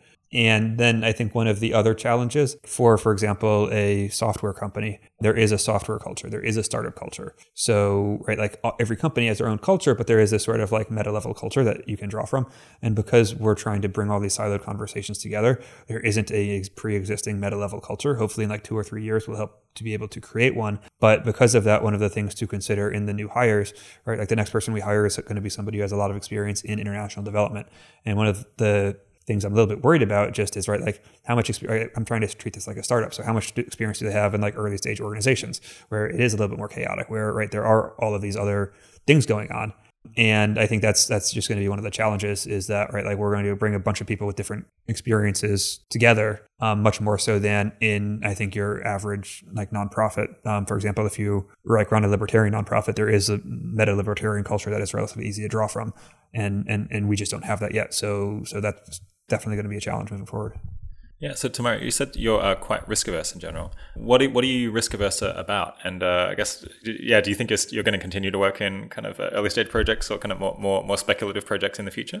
So I am Nigerian, and that's probably where a lot of this risk aversion comes from. I think it's baked into the culture. So I always joke that if you're Nigerian, you can be like 3 different things. You can be a doctor, a lawyer, or an engineer, and I'm none of those things.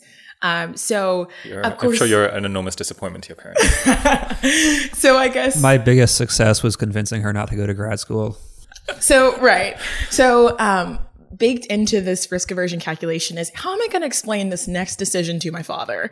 So I have really wonderful parents, but I think like a lot of first gens, always kind of looking to make them proud, right? They moved continents for my siblings and I. So I think potentially want like economic security. Exactly. And in some ways, like the choice to immigrate or not is sort of one of those like long time horizon decisions. So you want to make sure that you're doing the right thing for your children in the long term. And so I guess I always want to honor that by sort of picking jobs in life that are going to have economic security. So this is definitely one of those jobs. So the center was absolutely a risk, right? And it took conversations with several different mentors before I was really comfortable saying yes. So it was like not a sure fit at all that after Mark had asked me to join the center that I would join. And in the middle of the summer, we were having this conversation, and I actually told him that I wasn't going to be able to do it because I needed to go to grad school, as he just mentioned. And it just took more and more conversations with one of Mark's mentors, with a couple of my mentors, and really with my little sister, who said, "Tammy, you have nothing to lose. You should do it." And it was exciting, and I feel really grateful because it just introduced this concept of asymmetric risk to me, right? So these things that have very high upsides if they work out, but if they don't, there's very little downside. So if the center doesn't work out, and now I can't see how that would happen, there are plenty of things that I could go do, and I've lost nothing by coming here. Yeah, so you get a bunch of experience, and then you can go back to grad school or just do whatever you wanted to do otherwise. It's funny, I can't see myself going to grad school. Build charter cities. Okay, so if this fails, you're just going to start another charter city. Yeah, I could see myself moving out to SF. I love cities in general, and I'm always curious about cities and design and how they affect, human incentives and behavior. So I could totally see myself like moving to SF and sort of working in that space. But I don't know what would be next, but I feel confident with this grounding rather, that it would be good. Yeah. So do you guys work together like very closely day to day? Like what does a typical day look like for both of you?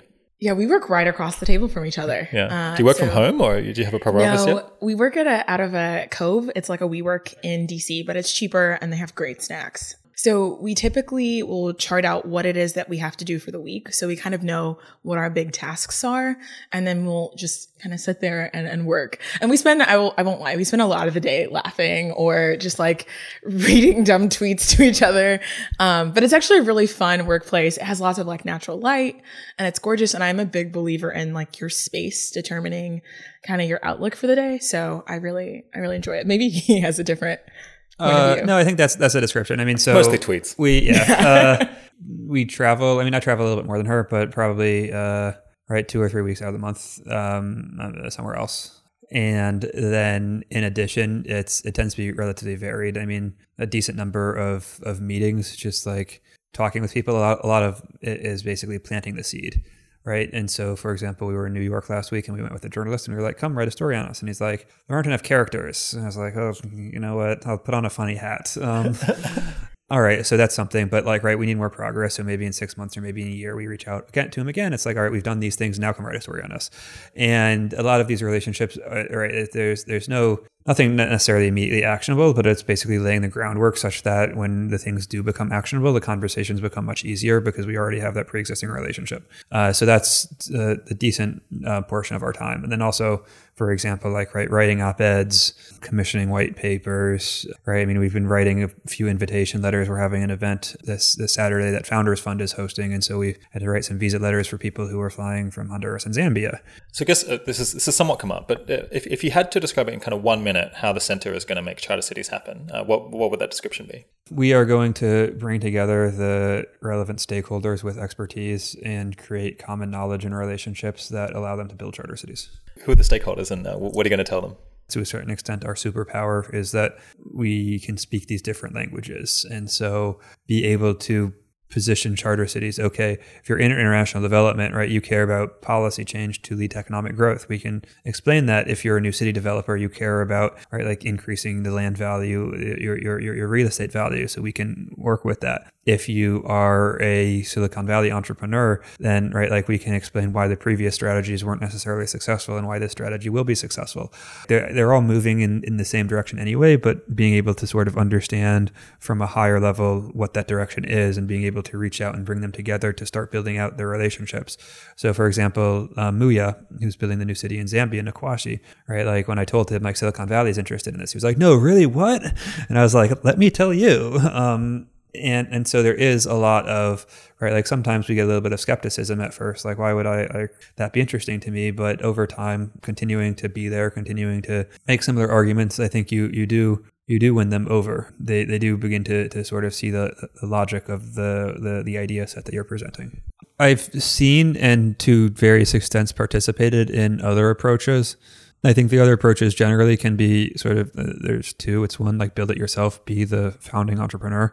And then two, it's invest in them. And so like being the founding entrepreneur, I'm a white American, right? Like I don't think it's right, like, and I also don't have a lot of business experience.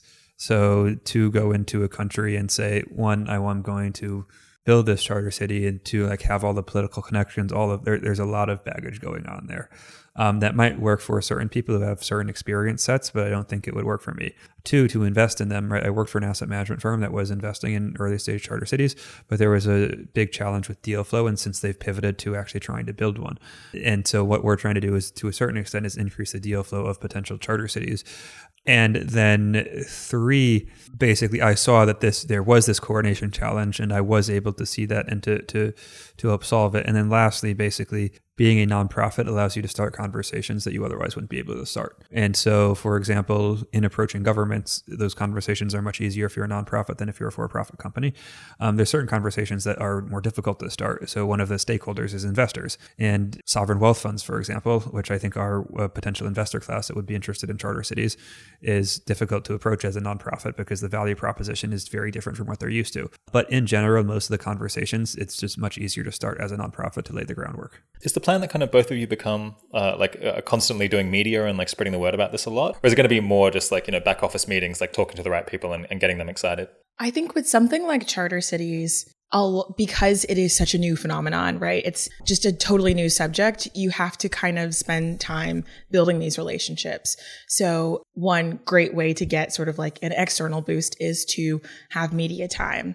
So I'm not sure it's going to be something that's going to be the core of our strategy, but for now, we're spending a lot of time, like Mark said earlier, just building relationships with people in the media, with people in Silicon Valley, with people in New York finance. And so it's just a necessary step, but not sufficient for what we're trying to do in the future. Yeah. And so to elaborate a little bit, the media strategy is basically trying to create a filter, right? Like trying to identify all of these people and reach out to them. Like we can't do that. What we want to do is build a lighthouse that like has a big neon charter cities sign on top. That way everybody who is interested in charter cities begins to follow this neon sign and comes up and starts talking to us. So the space is like sufficiently small that you kind of want to be like, you want to build a charter city, come talk to us. And then you can start like making connections between all these people who've gotten in touch. You're like the clearinghouse for this. Basically. Just to give you a slightly more specific example, we published this white paper on like how to build a charter city in Honduras 2 weeks ago. And so about a week ago, I had a call with a Venezuelan migrant living in Australia who I think had seen this.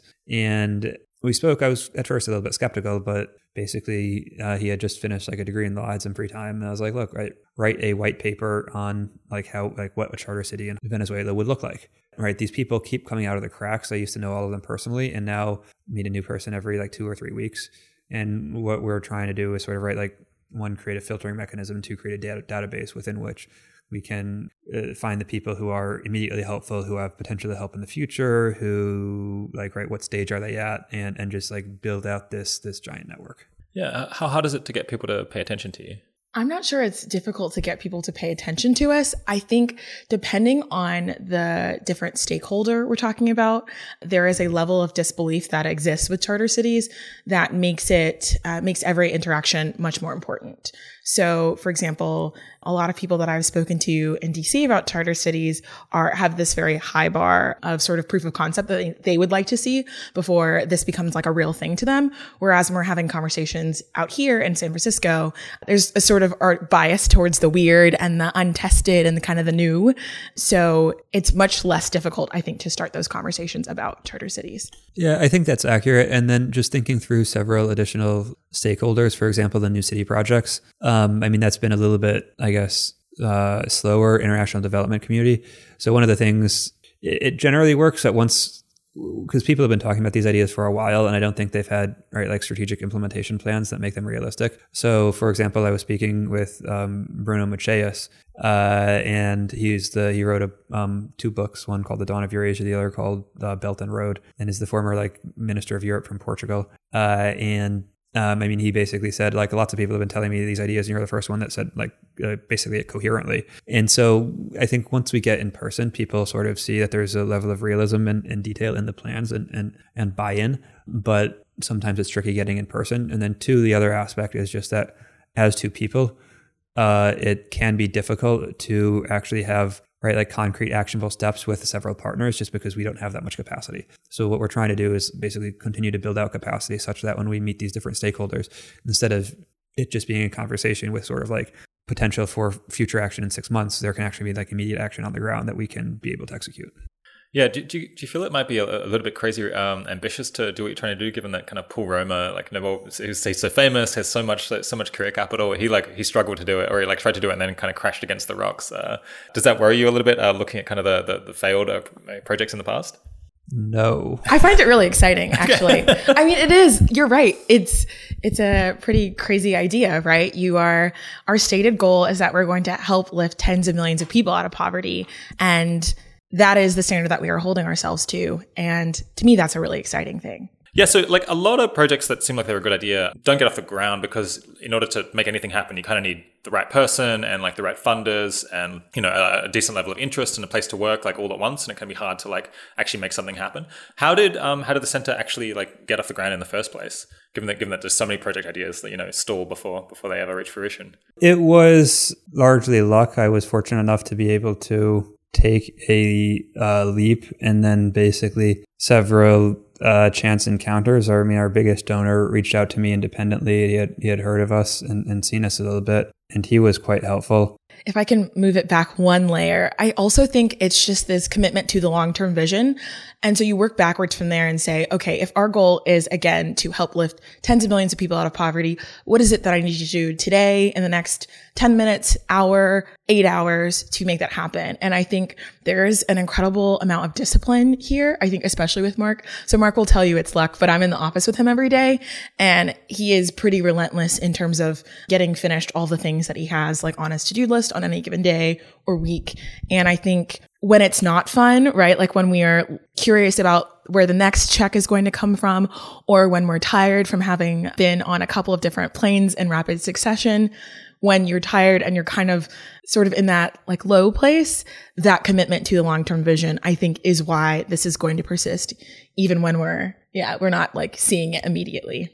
What's your process for setting your strategy? And kind of do you set goals for like each week or each month or kind of over the year? Like, do you have some kind of cycle by which you do this? This is great because we actually just set our goals for the next 3 years. Last Saturday, I was doing a bit of work. It's a long time, yeah. Still exist, I guess, might be the first goal. Absolutely.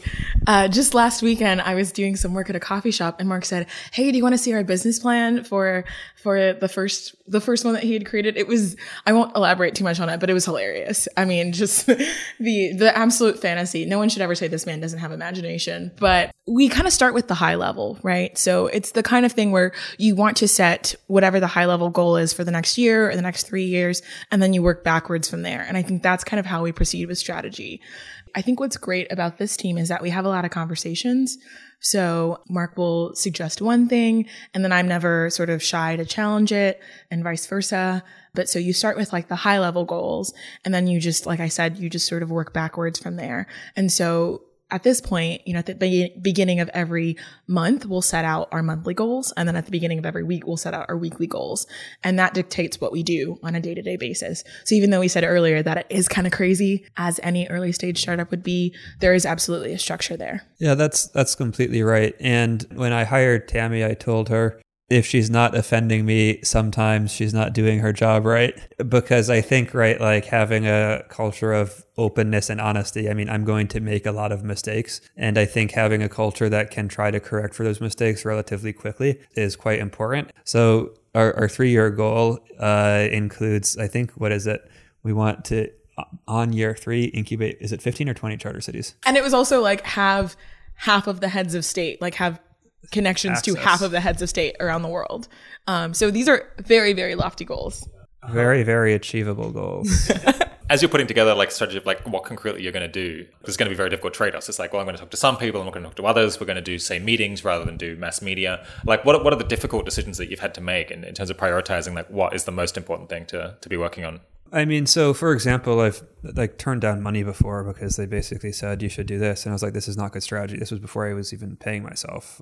There was opportunity to raise about $35,000, and he wanted me to do a very specific task that I did not think was a good use of my time. And I mean, when you're not paying yourself, that's a tricky decision. Yeah. I think now it's stabilized a little bit in that we have a good sense of what the relevant trade-offs are. And I mean, we try to like use very high leverage. So basically, right, find the local partners and empower them to be able to do the hard work. I'm liable to get easily distracted by sort of shiny things that come up. And so what I'm kind of learning is how to do things that stack. So for example, when we do our podcast, right, how to get 3 or 4 different content streams out of it so that we're not just doing one-offs. So I think that's kind of how I think about things these days, doing things that aren't just going to be impactful in the short term, but are really going to be useful 3 or 4 months down the line or years down the line. Imagine that in like a year's time, you've done a huge pivot and are doing something quite different. What do you think that might look like? We're not going to pivot.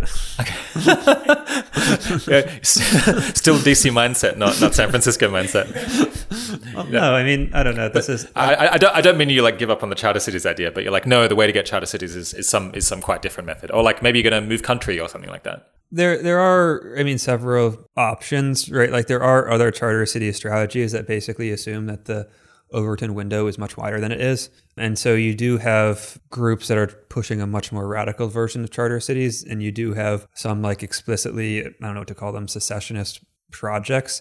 For example, I mean, Somaliland in Somalia, right? It's been a country for almost 30 years now, but it hasn't been internationally recognized despite having free and fair elections.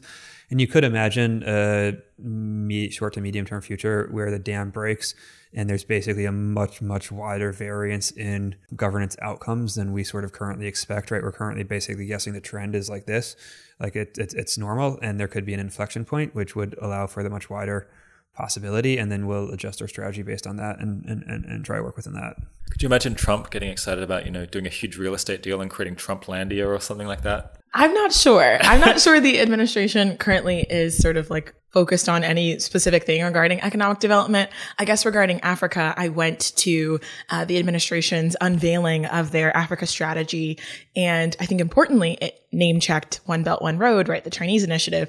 And then the solution, sort of the American counter to One Belt, One Road was, okay, so I really think we need to retool foreign aid, right? So I don't know that the administration is pursuing sort of anything seriously regarding international development, with any sort of imagination beyond like moving around $2 to $4 billion in the federal budget. So unfortunately, no. Yeah, I mean, I think you could see a shift to that. It would take a while for the administration to, I think, fully get that mindset because they don't currently have it.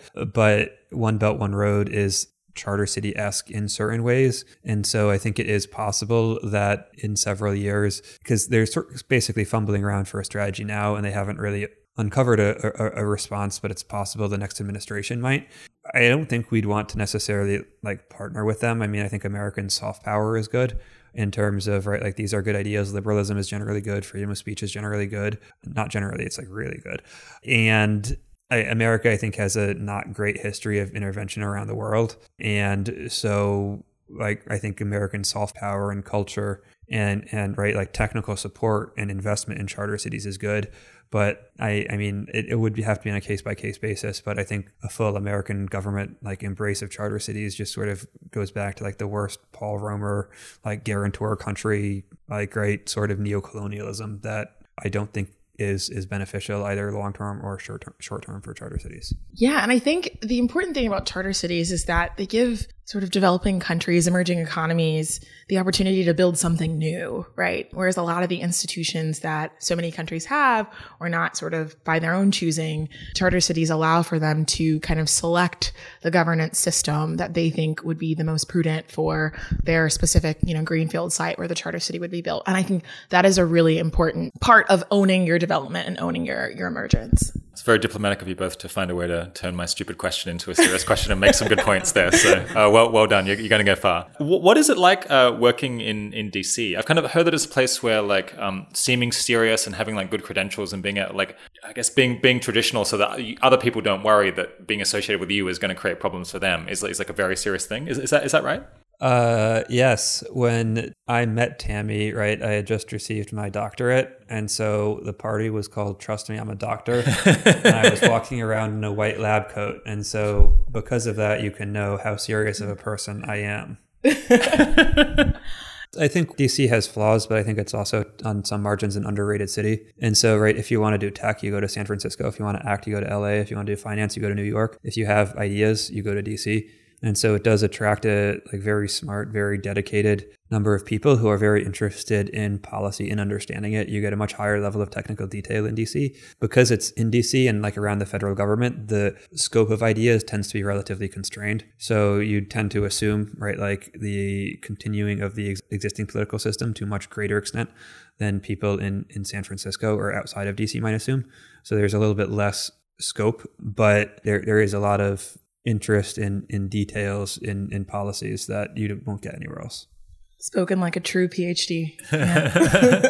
Yeah. Yeah, would you recommend that people who are interested in kind of big ideas in politics move to DC, or do you think that kind of creativity is going to be killed off by the realism of the city? Yes, now is the time for grand narratives. So, for example, we mentioned Glenn Weil earlier, right? Like his Radical Exchange. I mean, right? Like they just formed a nonprofit. I don't think it's going to be based in DC, but you're seeing with Trump, and you currently have a civil war in the Democratic Party with the moderates versus the far left, and you're seeing the reemergence of these of grand ideas. And if you have grand ideas in the policy space, then DC is the right place. I think that's right? Like you look on the Hill and you see specific offices that are very interested in tech policy. So for example, Senator Mike Lee's office, through the Joint Economic Committee, which he chairs, is very interested in sort of reviving America's tech policy. I've heard that Nancy Pelosi's office is really interested in this as well. Marco Rubio's office is really interested in industrial policy. So I think it would be great if we could have a lot more young people who are excited about the ideas, who believe in a sort of positive vision of America and its potential, the potential of tech, and just generally take a positive long-term view of the future of humanity. I think it would be really great to have a lot more of those people in Washington, D.C. Although I totally understand why they might move to SF first. Is it potentially hard to get meetings in DC because people are like, charter cities, that's a pretty whack and fire out idea. I don't have time for this. I got to worry about, healthcare or something. Right? I mean, to what extent are you even trying to meet American politicians, or is it mostly you're trying to meet people from other countries? So, from a high level, it's much easier to get meetings in San Francisco, right? Like in it's got if you're in tech, the hierarchy is very flat because there's assumption that anybody could be the next Mark Zuckerberg. I've run into extremely successful founders at public parties, and you never run into a congressman or a senator in DC. I've lived there my whole life. We're not approaching DC politicians. We are basically, last year we were focused in SF because that's where our funding base is. Now we're beginning to build out relationships with people in DC, but it's actually quite interesting. I went through Brookings and the Center for Global Development to look up all their Africa experts, and I've had more luck finding billionaires' email addresses than I have finding their email addresses. Right? They just weren't listed on the page. And then they're semi-responsive. Everybody basically has a reasonably well-defined research program and thing. And so there isn't that much oh, cool idea. I have flexibility in my schedule life to work on it. It's this is what I do. I'm not looking outside of my lane. I'm going to optimize within my lane. Well, in San Francisco, for example, there's a lot of people who, if there is a new interesting idea that comes along, then they're willing to reallocate some time and energy towards that new idea. And in DC, that's a lot more difficult. Are you able to say the last 10 important meetings that you had? Kind of who were they with, and what was the goals of the meetings? I think the biggest was we went to Zambia in December, of course, to meet with 2 cabinet level officials. And there we were intending to get one champion of charter cities, right? So to get any sort of charter cities legislation passed, you want to go through the bureaucrats and, of course, the cabinet level officials. So there we expected to get 1 champion, and we got 4. And it was really exciting because there is a broad understanding with all of the people that we spoke with in Zambia that governance matters, and it is going to be the thing that determines Zambia's future. And so that, I think, was sort of the signature meeting that we've had in the last couple of months, but Mark can also elaborate on some others. Yeah, other just sort of, for example, when we were in New York, we met with a potential donor. We met with a journalist who writes for The Atlantic. In DC, I met with somebody who works at Brookings. And on Africa, I have a meeting when I come back with somebody, also a colleague of his at Brookings.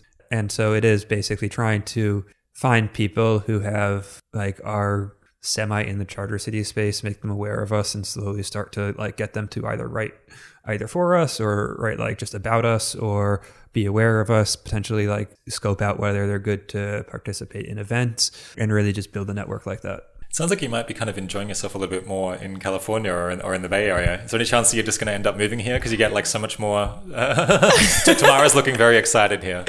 Every time we come out here, I tell Mark, we need to move out here.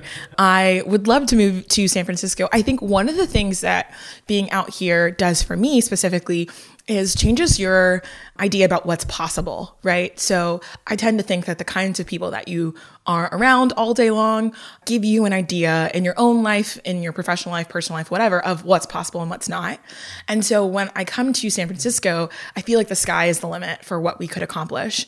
And so I just feel more creative out here and more excited. And I'm definitely saying all of this to kind of keep dropping seeds in Mark's lap about why we need to move out here. But we also have some very good reasons for staying in DC. I'll go over some of those reasons. Tell us, Mark. I think for both of us, it could make sense for us to be based in San Francisco. For everybody else we hire, it makes more sense to be in DC. There are several reasons for that. One is just aesthetic. If you are in San Francisco, the signal you're sending is, we can do this better. Like, we don't need you. When you're in DC, it's, the system works well and we need to figure out how to improve it. Two is, as I mentioned previously, just in terms of policy expertise, right? Like all the major multilateral organizations that we want to build relationships with, the World Bank, the IMF, Brookings, are all in DC. If we can't get them on board, we're not going to be successful. And we're not going to get them on board if we're based in San Francisco. And it's great. There are some really amazing organizations that are working currently to bridge the gap between San Francisco and DC. So groups like the Lincoln Network, the Economic Innovation Group are doing some great sort of policy-centric work to kind of bridge the two worlds. But for the time being, it does make sense to be based in DC. My sense is that there's been an increasing amount of antagonism between kind of DC and the tech scene. I'm not sure whether that's just the media blowing out of proportion just for kind of entertainment or to get clicks, but it sounds like your facial expressions are telling me that there might be actually some real tension between these two cultures, or a bit of a clash between how they think. Yeah, I think there definitely is. I mean, you see, for example, right, like Mark Zuckerberg in front of Congress, increasing calls for antitrust with Bezos, and I mean his, dick pics, and the sort of the low hints that this might have been a government-sponsored operation. Like the fact that there's even discussion about that, even if it didn't happen, just suggests this speaks to the suspicion between the groups. Right. I don't think there would have been that suspicion 10 years ago. It shows the current state of the culture, and there's, several ways to interpret all of this. One is tech is bad and needs to be reined into by DC, and there's certainly some truth to that narrative. Two is tech is now challenging the Acela corridor in terms of being a power base. And I think there's also some truth to that narrative too. And the Acela corridor is basically just responding to that. But in general, you're beginning to see this. Like 3 years ago, I would come to San Francisco and there'd be no policy specific discussion. I would know more about every policy than anybody. And now I come out here and I chat with people, and it's not uncommon for people to have policy perspectives that I'm just not familiar with. And so I think San Francisco, partially for necessity, is rapidly catching up on sort of the policy frontier. And I think over the next 3 or 4 years, you're going to see, right, maybe it's partially defensive, but you're going to see this, I think, rapid change in how San Francisco and DC interact, as you see, I think, sort of this increasing, semi-populism, semi-antitrust, whatever you want to call it, as well as this, right, like San Franciscan seriousness about responding to that and beginning to try to play a larger role in DC. And so just one example, right, like every administration, you get 3 or 4 bankers from New York who come down to DC to be cabinet level officials, and nobody from San Francisco, no venture capitalists, no founders. And it's not clear that that's necessarily a good thing. I also think for its part, there are conversations happening around Washington about sort of increasing the level of technical knowledge within specifically Congress, right? So there are some conversations happening about possibly bringing back the Office of Technology Assessment. And I think if that happened, that would be a really great thing. Offices specifically with an eye towards recruiting people with some baseline level of knowledge about technology, about where it was, about where it's going. I think those would both be very good and welcoming trends. Yeah, what's the most binding constraint for the org, achieving more right at the moment? The first one is funding. So we have decent funding right now that will last us hopefully till the next end of the year, but it achieves basically half of our budget, our desired budget for this year. Second is hiring. So basically finding the right people has been a little bit more challenging than we had initially hoped. And what's the challenge with hiring? Just that I think it's probably partially my fault in that I misconceived the role as a research fellow, and we're looking for somebody who's a little bit more of a director of external affairs.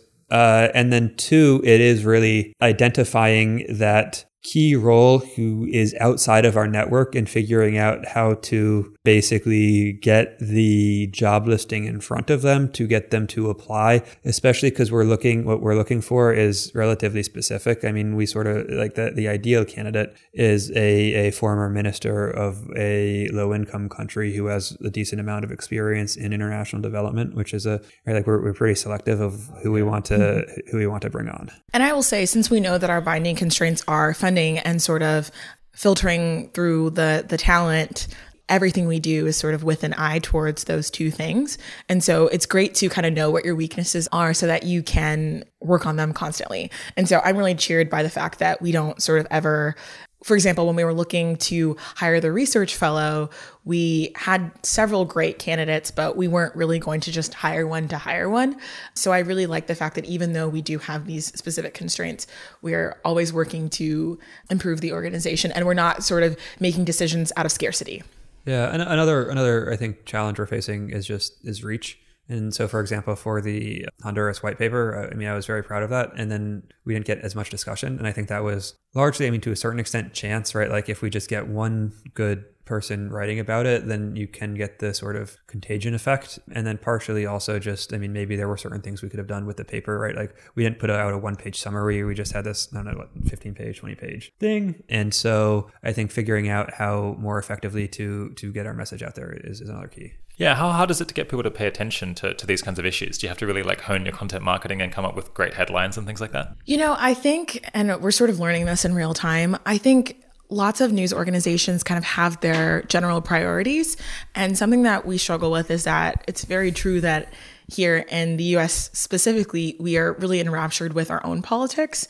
And that is, I think, for some really good reasons and also some sort of not fully justifiable reasons. So there are always sort of big news items that you're contending with when you have this sort of really niche issue that's always going to be on the map, but not always at the forefront of people's attention. Yeah, if someone wants to get more involved, they listen to this and charter cities sounds like a killer idea. This is a great way to reduce poverty or experiment with better kinds of government or organizations. How can they do it? What's the top level summary? It obviously depends on the person. So the way is one, you can just get in touch with us. We have a contact page on our website, and we're happy to give advice based on that. In addition, the sort of I think roles that are important to fill are, if we're thinking of early career, like college students, right? One, do a PhD in economics or law and then be able to sort of contribute on that margin. You could also think of, for example, doing 2 years in management consulting and building out a skill set there that is widely applicable. Some of the most valuable people are people who are reasonably well connected in their home countries that have the potential to have a charter city. And so those people that I think we can empower them to understand what a charter city is and put them in contact, hopefully get them some presence and help them to begin to be our local contact on the ground there, as well as, donating to us always helps. We love that. Yeah. And I also think that it's great to have evangelists out there. So people talking about charter cities. I love when, for example, I'm just going to shout out somebody really quickly. There's a great student. His name is Spencer Schneier, and he is currently a senior at the University of North Carolina at Chapel Hill.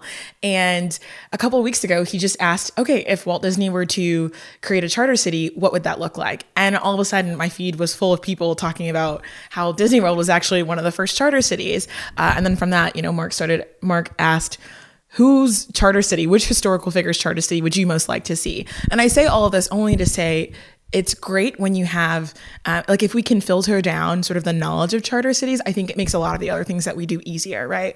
So it's not the case that, for example, every single college student is going to show up and suddenly run a charter city. But I think it is great for people to know what charter cities are. And in some ways, this is us expanding the Overton window of policy options. And when you do that is by sort of mimetic value. So. Yeah. And then I guess for the mid-career people who might be listening, I think specific, interesting things that might help. If, for example, you're in development and your organization might be interested in charter cities, right? We're having a conference. Let's see if you want to attend. If you work in real estate and are developing large real estate projects, you're interested in governance reforms. That is also quite helpful. And so, reach out, get in touch. Let's figure out what makes sense and let's start those conversations. And I think, even just asking the question, as Mark mentioned earlier. So Mark's email is mark@innovativegovernance.org. Mine is tamara@innovativegovernance.org. it's not the case that people have to listen to this conversation and then like want to get involved immediately, but a great place to sort of plug in would be just to send us an email and we can talk further. Yeah, is there a conference where people can come meet you guys? Is there a Charter Cities event? I suppose you're saying there's one in October, right?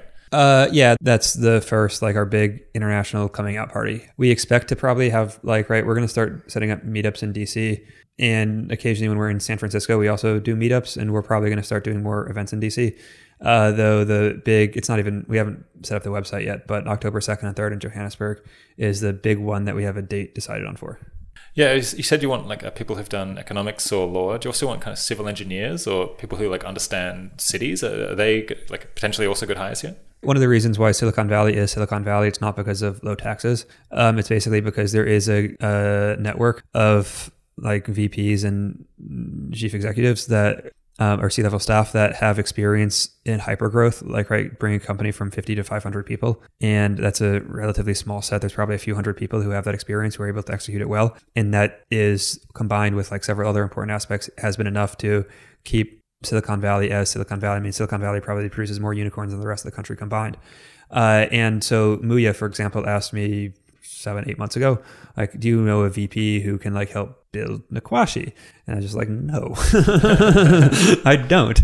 But I mean, because we're a little bit more naturally focused on the sort of governance aspects, but all of the build out aspects are important as well, including like civil engineers, people with real estate experience, people with supply chain management experience are quite important to bring out and to get involved. Yeah, I guess we're often pretty short on career suggestions for people who want to live in countries like Honduras or Zambia or Kenya or wherever else. Could you give it like a bit more information about like what concretely people could do there? And I guess what kinds of like more senior people perhaps are you interested in talking to there, who someone might be able to connect you to? The senior people, I think specifically, are people who have experience basically with large infrastructure projects. So either like a large real estate development or industrial park or something like that. So I think one of the really exciting things about Nkwashi specifically, and I think it's difficult to talk about these charter cities in a broad base because each of them is going to have their own sort of economic base, but Nkwashi is building a university, and I think that's going to capture a lot of young, smart, enterprising Zambians who are really interested in sort of being part of the future of their country's development. So I would tell them to kind of keep their eye out on Nkwashi. But I also know that the University of Maryland has a research center out there, so that might be something worth exploring for them. It's in Lusaka, in the capital. Yeah, I guess that place is going to have a website that we can stick a link to. It already has a website. Okay. So Nkwashi, the way to spell it, it's an African spelling, so it's always difficult for people, but it's NKWASHI.com, Nkwashi.com. Are there any like opportunities for people to get rich doing this if they get involved in like buying this land or investing in it? And very rich. Sell the richness side. Perhaps both of you. Like, yeah, because it seems like at the moment you're kind of relying on people getting involved in this, or like so far we've talked about people getting involved in it because they want to do good. But what about people who just want to get loaded? Imagine buying land in Shenzhen 40 years ago. Imagine buying land in Hong Kong 60 years ago. I mean, buying land in New York, I don't know, like 400 years ago. But like the urbanization is happening extremely rapidly, and depending on the country. So for example, Africa, there is urbanization without industrialization. So the land prices are probably not going to increase as rapidly as in countries that have industrialized very rapidly, unless you have a charter city and then you do actually industrialize and increase output. I mean, that's, I think, one of the selling points of charter cities is that they have this financing mechanism. And if you get in at the early stages on a good project, I mean, these are right. Like building a city is a like multi-billion dollar real estate proposition. Yeah, when we got the chance to meet with a former executive at one of the largest urban development companies in sub-Saharan Africa, I was surprised to learn that the land and some of their projects had appreciated 10 to 15% a year, which for somebody who's looking for a, not sort of quick investment, but for an investment for the medium to long term, that's an incredible return. Yeah, why not push that angle a little bit more? Like focus on it as a business. I guess you were working in asset management before, but it sounded like that there just weren't enough investment opportunities. So I guess you're now trying to create the pipeline for like other people to invest in it from asset management. A little bit. The current binding constraint to charter cities is politics, and to solve politics, NGO is the best way to do that. Right? You can't get a pipeline for charter cities unless there is a common understanding of what charter cities are, and currently there is not. So first, the challenge is basically solve politics. And then the challenge is going to be to solve talent, like who is the local talent on the ground who's leading, and also finance. So currently we're focused on politics. Soon we might transition. Like what kinds of roles can you see yourself advertising and trying to hire for over the next couple of years? So the roles that we are currently looking for are, one, a director of external affairs to basically help build out relationships with a lot of the multilateral organizations and development organizations. We're in the early stage, not hiring, but maybe if we found the right candidate, we actually could pull the trigger, a director of development to basically help start building out our fundraising capability. Ideally, somebody who is in international development and has a lot of experience with grant writing for these philanthropic organizations. Those are the two immediate roles. I mean, we're going to hire more junior roles as well. Including, people, research assistants, things like that. At some point, we'll want a director of charter cities, in addition to like a director of operations. With any luck, I mean, we should be the office of 6-7 people by the end of the year and keep staffing up as we grow. So obviously you're like a pretty small org in the scheme of things, and it probably isn't enough jobs for everyone who might be interested in this. Are there any other organizations that either are like really good to go work for now, or potentially like good stepping stones that people are like thinking that, oh, I want to work on charter cities in a couple of years' time, but like what can I do in the meantime while this whole project gets larger? It depends on what your skill set is, but the ones that I would recommend are basically international development organizations. So I think the policy expertise is important. So for example, Brookings Center for Global Development, the Tony Blair Institute for Global Change, the Growth Center, International Growth Center. In addition, for example, getting experience working for governments could be important because that brings a lot of credibility. So if you have the opportunity to get senior experience working for governments in low-income countries, that would be beneficial. To real estate, where they get real estate experience, actually building out projects themselves, the financial management experience, so you know like what drives international capital flows. Yeah, and I would also just continue to add the large-scale infrastructure. I think that's a skill that's going to be incredibly valuable, and it's probably underrated here. Yeah, what's enjoyable about this career path and what's not enjoyable about it? You know, again, our stated goal, right? Like if we get this right, we're going to help lift... When? Thank you. True politician. Tens of millions of people out of poverty. And, you know, I'm from Lagos, Nigeria, and we were supposed to vote. Nigerians were supposed to vote last Saturday, and that got postponed, right? That was essentially like an act of, at the very best, mass disenfranchisement. I think you see sort of the real costliness of poor governance. And I think it's incredible to think where we're going to be in 10, 20 years. But I also think on the day-to-day, we just have a lot of fun. It's interesting. Like, it's really exciting for me to just continue to learn. Again, I started this job 4 months ago. There's so much I didn't know. And there's so much I'm still learning every single day, right? Just today, I learned that 80% of African migrants don't ever leave the continent, but that's not what you see in sort of the coverage of different migrant crises. So I really enjoy just getting to learn from people in all sorts of fields who know way more than I do. I think that's like really personally rewarding. Like my long-term focus is good, but I have the attention span of a goldfish. Part of the reason why I like this, right? I did not do very well in graduate school because being able to sit down and write for extended periods isn't great. But part of why I like this is I'm doing tasks that I'm actually like much more mentally suited for. But also like, I think why this is enjoyable. I mean, one, as Tammy mentioned, like, right, this has like the potential to have just like an incredible impact. Like I literally believe that we are probably going to lift tens of millions of people out of poverty. Like I will view myself as a failure if I don't. Two, it's just like in terms of interacting with people, it's like just the level of people who we are able to communicate with and get access to is amazing. I mean, I spend my like life hanging out with people much smarter than me who like do very interesting things. And that's fantastically fun. And having something you do that you care very deeply about is incredibly rewarding. I've been trying to goad one of you into saying what's not enjoyable about this though, but I'll be honest. Okay. I think that generally I have a pretty specific idea of what like a good life looks like. So for the past couple of months, like my Instagram has been better than ever, right? Like I'm in Zambia, I'm in South Africa, in California, but you do, I think, miss your friends back home and your family. And so there is like this cost of being on the road. Life doesn't stop when you're not there. So, you know, people continue sort of building relationships and forming communities, and community is something that really drives my life. So I feel like when I leave places, I get to take it with me, right? Like I call my sister pretty much every day, but it is, I think, kind of challenging to be so far away from home so much of the time. And I also think sometimes because this vision is so it is kind of a long-term thing. You have those days when you just don't think that there's any way that it could happen. I don't have those anymore, but I do have those days when it does feel like if I'm just, filling out paperwork or something, I'm very far away from actually doing the work that lifts tens of millions of people out of poverty. So it's maintaining that sort of long-term focus and finding ways to feel rewarded in the moment. Yeah. And also, for the first year, I didn't pay myself. Starting an organization, you eat a lot of shit. And we're going to continue to eat a lot of shit. I held an event in San Francisco and I spent $8,000 on dinner and 30% of the people I wanted to show up showed up. I was like, oh, I'm not paying myself yet. I just went to debt $8,000 during dinner that the people I wanted to show up to didn't really show up to. Damn it, this sucks. And you have to realize that you're going to make mistakes. That's okay. The optimal failure rate is not 0. You're going to do a lot of things that you didn't want to do. You're going to end up making decisions that piss people off. You're going to get in fights.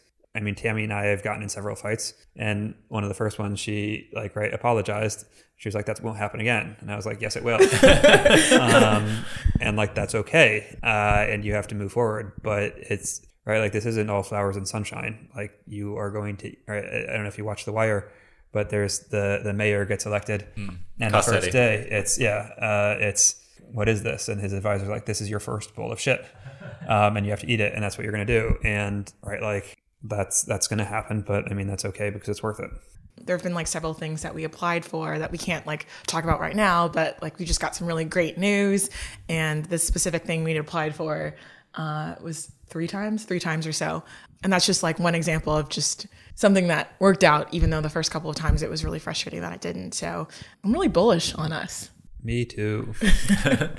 There's not a lot of innovation, I think, in the nonprofit sector. The rate of formation of new nonprofits who are doing something that's different than what other nonprofits are doing is pretty low. What other kind of new nonprofits or new ideas for nonprofits would you like to see actually implemented in the real world? One of the biggest isn't nonprofits per se, but in the nonprofit space, I think our luck with foundations has not been good, and I think a lot of foundations are oriented in a way that is not very well structured for new nonprofits and new ideas. They're just too conservative? Basically. So for example, Tyler Cowen has Emergent Ventures, which basically tries to go against this. But for example, some nonprofits, it's okay, we'll give you a grant for 2 years, but you need to account for every $1,000 and you need to have this mapped out before you get it. And if you can imagine, you're a startup and you go to a venture capitalist and they're all right, we'll give you this money, but you need every $1,000 for the next 2 years mapped out, right? It's not realistic. And similarly, it's all right, got a message and one foundation was asking, do you have any financial audits? It's no. I can send you the Intuit, whatever it is, QuickBooks we use, but we're not going to get an outside firm to audit us. It's fundamentally ridiculous at this early stage. And they've basically, I think a lot of foundations have are at the point where they just have a lot more experience and more comfort dealing with large organizations that, our donor base is basically entirely high net worth individuals. And that is, basically general operations budget that it allows us to make mistakes, that allows us to build out and figure it out, that a lot of the traditional funding spheres don't allow. Yeah, I agree with that totally. I used to actually, between working at Mercatus and coming to the center, I worked at an organization called Stand Together, and they do venture philanthropy. And when they're funding groups, they work with groups that are doing great things to alleviate poverty all across the United States. And they fund 2 different reasons. The first one is they're working with groups that have great impacts. And as I don't have to explain to you, there's a lot of different nonprofits just have no way of measuring what they're doing or have no idea if they have any sort of impact. But the second way they fund is with groups that are doing something really innovative or experimental. And I think it's great because you give these groups that don't already have this sort of proven record of outcomes because they're doing something experimental. And I would like to see that funding model applied in more spaces. Do you have any ideas for, wannabe nonprofit entrepreneurs in the audience?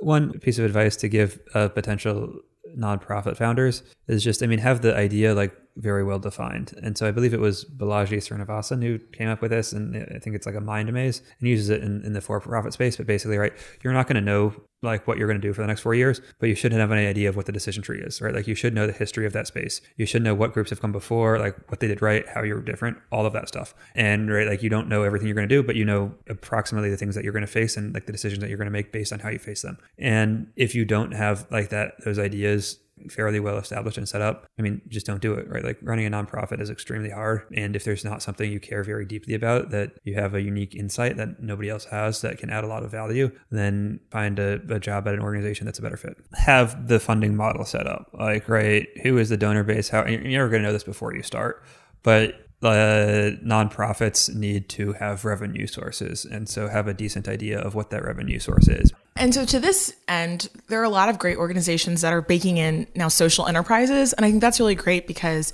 it aligns the incentives. You know, you have this sort of funding source, and you see lots of social enterprises and things relating to like children's organizations. So where I'm from in Dallas, there's a great organization called Cafe Momentum, and they work with youth, and the youth actually work in the cafe and they make money. And so it's like run by like a really amazing chef in Dallas. So I think that is a potentially underexplored model. But I also think one thing that is underexplored in the nonprofit space is the power of creating communities out of people. So at Stand Together, one of my favorite orgs was an organization called the Phoenix, and they work with people who are battling addictions of some sort, and they don't do sort of any sort of clinical work, but they just create communities, and they work primarily with like physical obstacles. So they've got outposts all over the country, and their founder, Scott Strode himself, battled addiction. He's been sober for, I think, 15 or so years. He was a CNN Hero of the Year. And they have twice the sort of success of the best clinical programs. And it's specifically because they prioritize community. And I think in different contexts, that looks different. But just the power of changing who people are around and giving them sort of a community, not just to be involved in, but to be accountable to, seems to do really powerful things, as opposed to sort of like telling people this is how you should change and like hoping they do it. It sounds like they were trying to like get people like more of a community and more friends in order to help them overcome addiction. Yeah, it's incredible. I mean, they've got all sorts of videos online, and I would definitely encourage people to look them up. It's called The Phoenix. They had people who met their spouses in the program. But yeah, the sort of core innovation was just offering people a community to which they could belong, and that came with that came all of the obligations of entering into a community. And we got to go on a hike with them, and it's just really powerful to see how it works in person. I'd have to look at the research to like know how effective that is. But I think an interesting bias that exists is it's very hard to programmatize friendship and to like offer it as a service that like seems like it's a legitimate and like valuable thing to provide. Like, so even if it's just like connecting people to like have good conversations is actually the best treatment for addiction, you could imagine that it wouldn't get up because it doesn't seem interesting enough. It doesn't seem technical enough for people to actually pay to deliver that. I think that there could be like a bias in that direction when people want something that's more interesting rather than perhaps the thing that's like so boring or so obvious that is like, how is this even a program? It's funny though, because I think that, I mean, something I hear all the time in San Francisco is if you want to change your habits, just understand that you are sort of the average of all the people around you. Right. And so doesn't it seem obvious that there wouldn't be, it's amazing to me that there aren't more models in, not just in nonprofits, but just in like the tech space that are based on this explicit concept that you are the average of everybody that you hang out with, and sort of scaling that.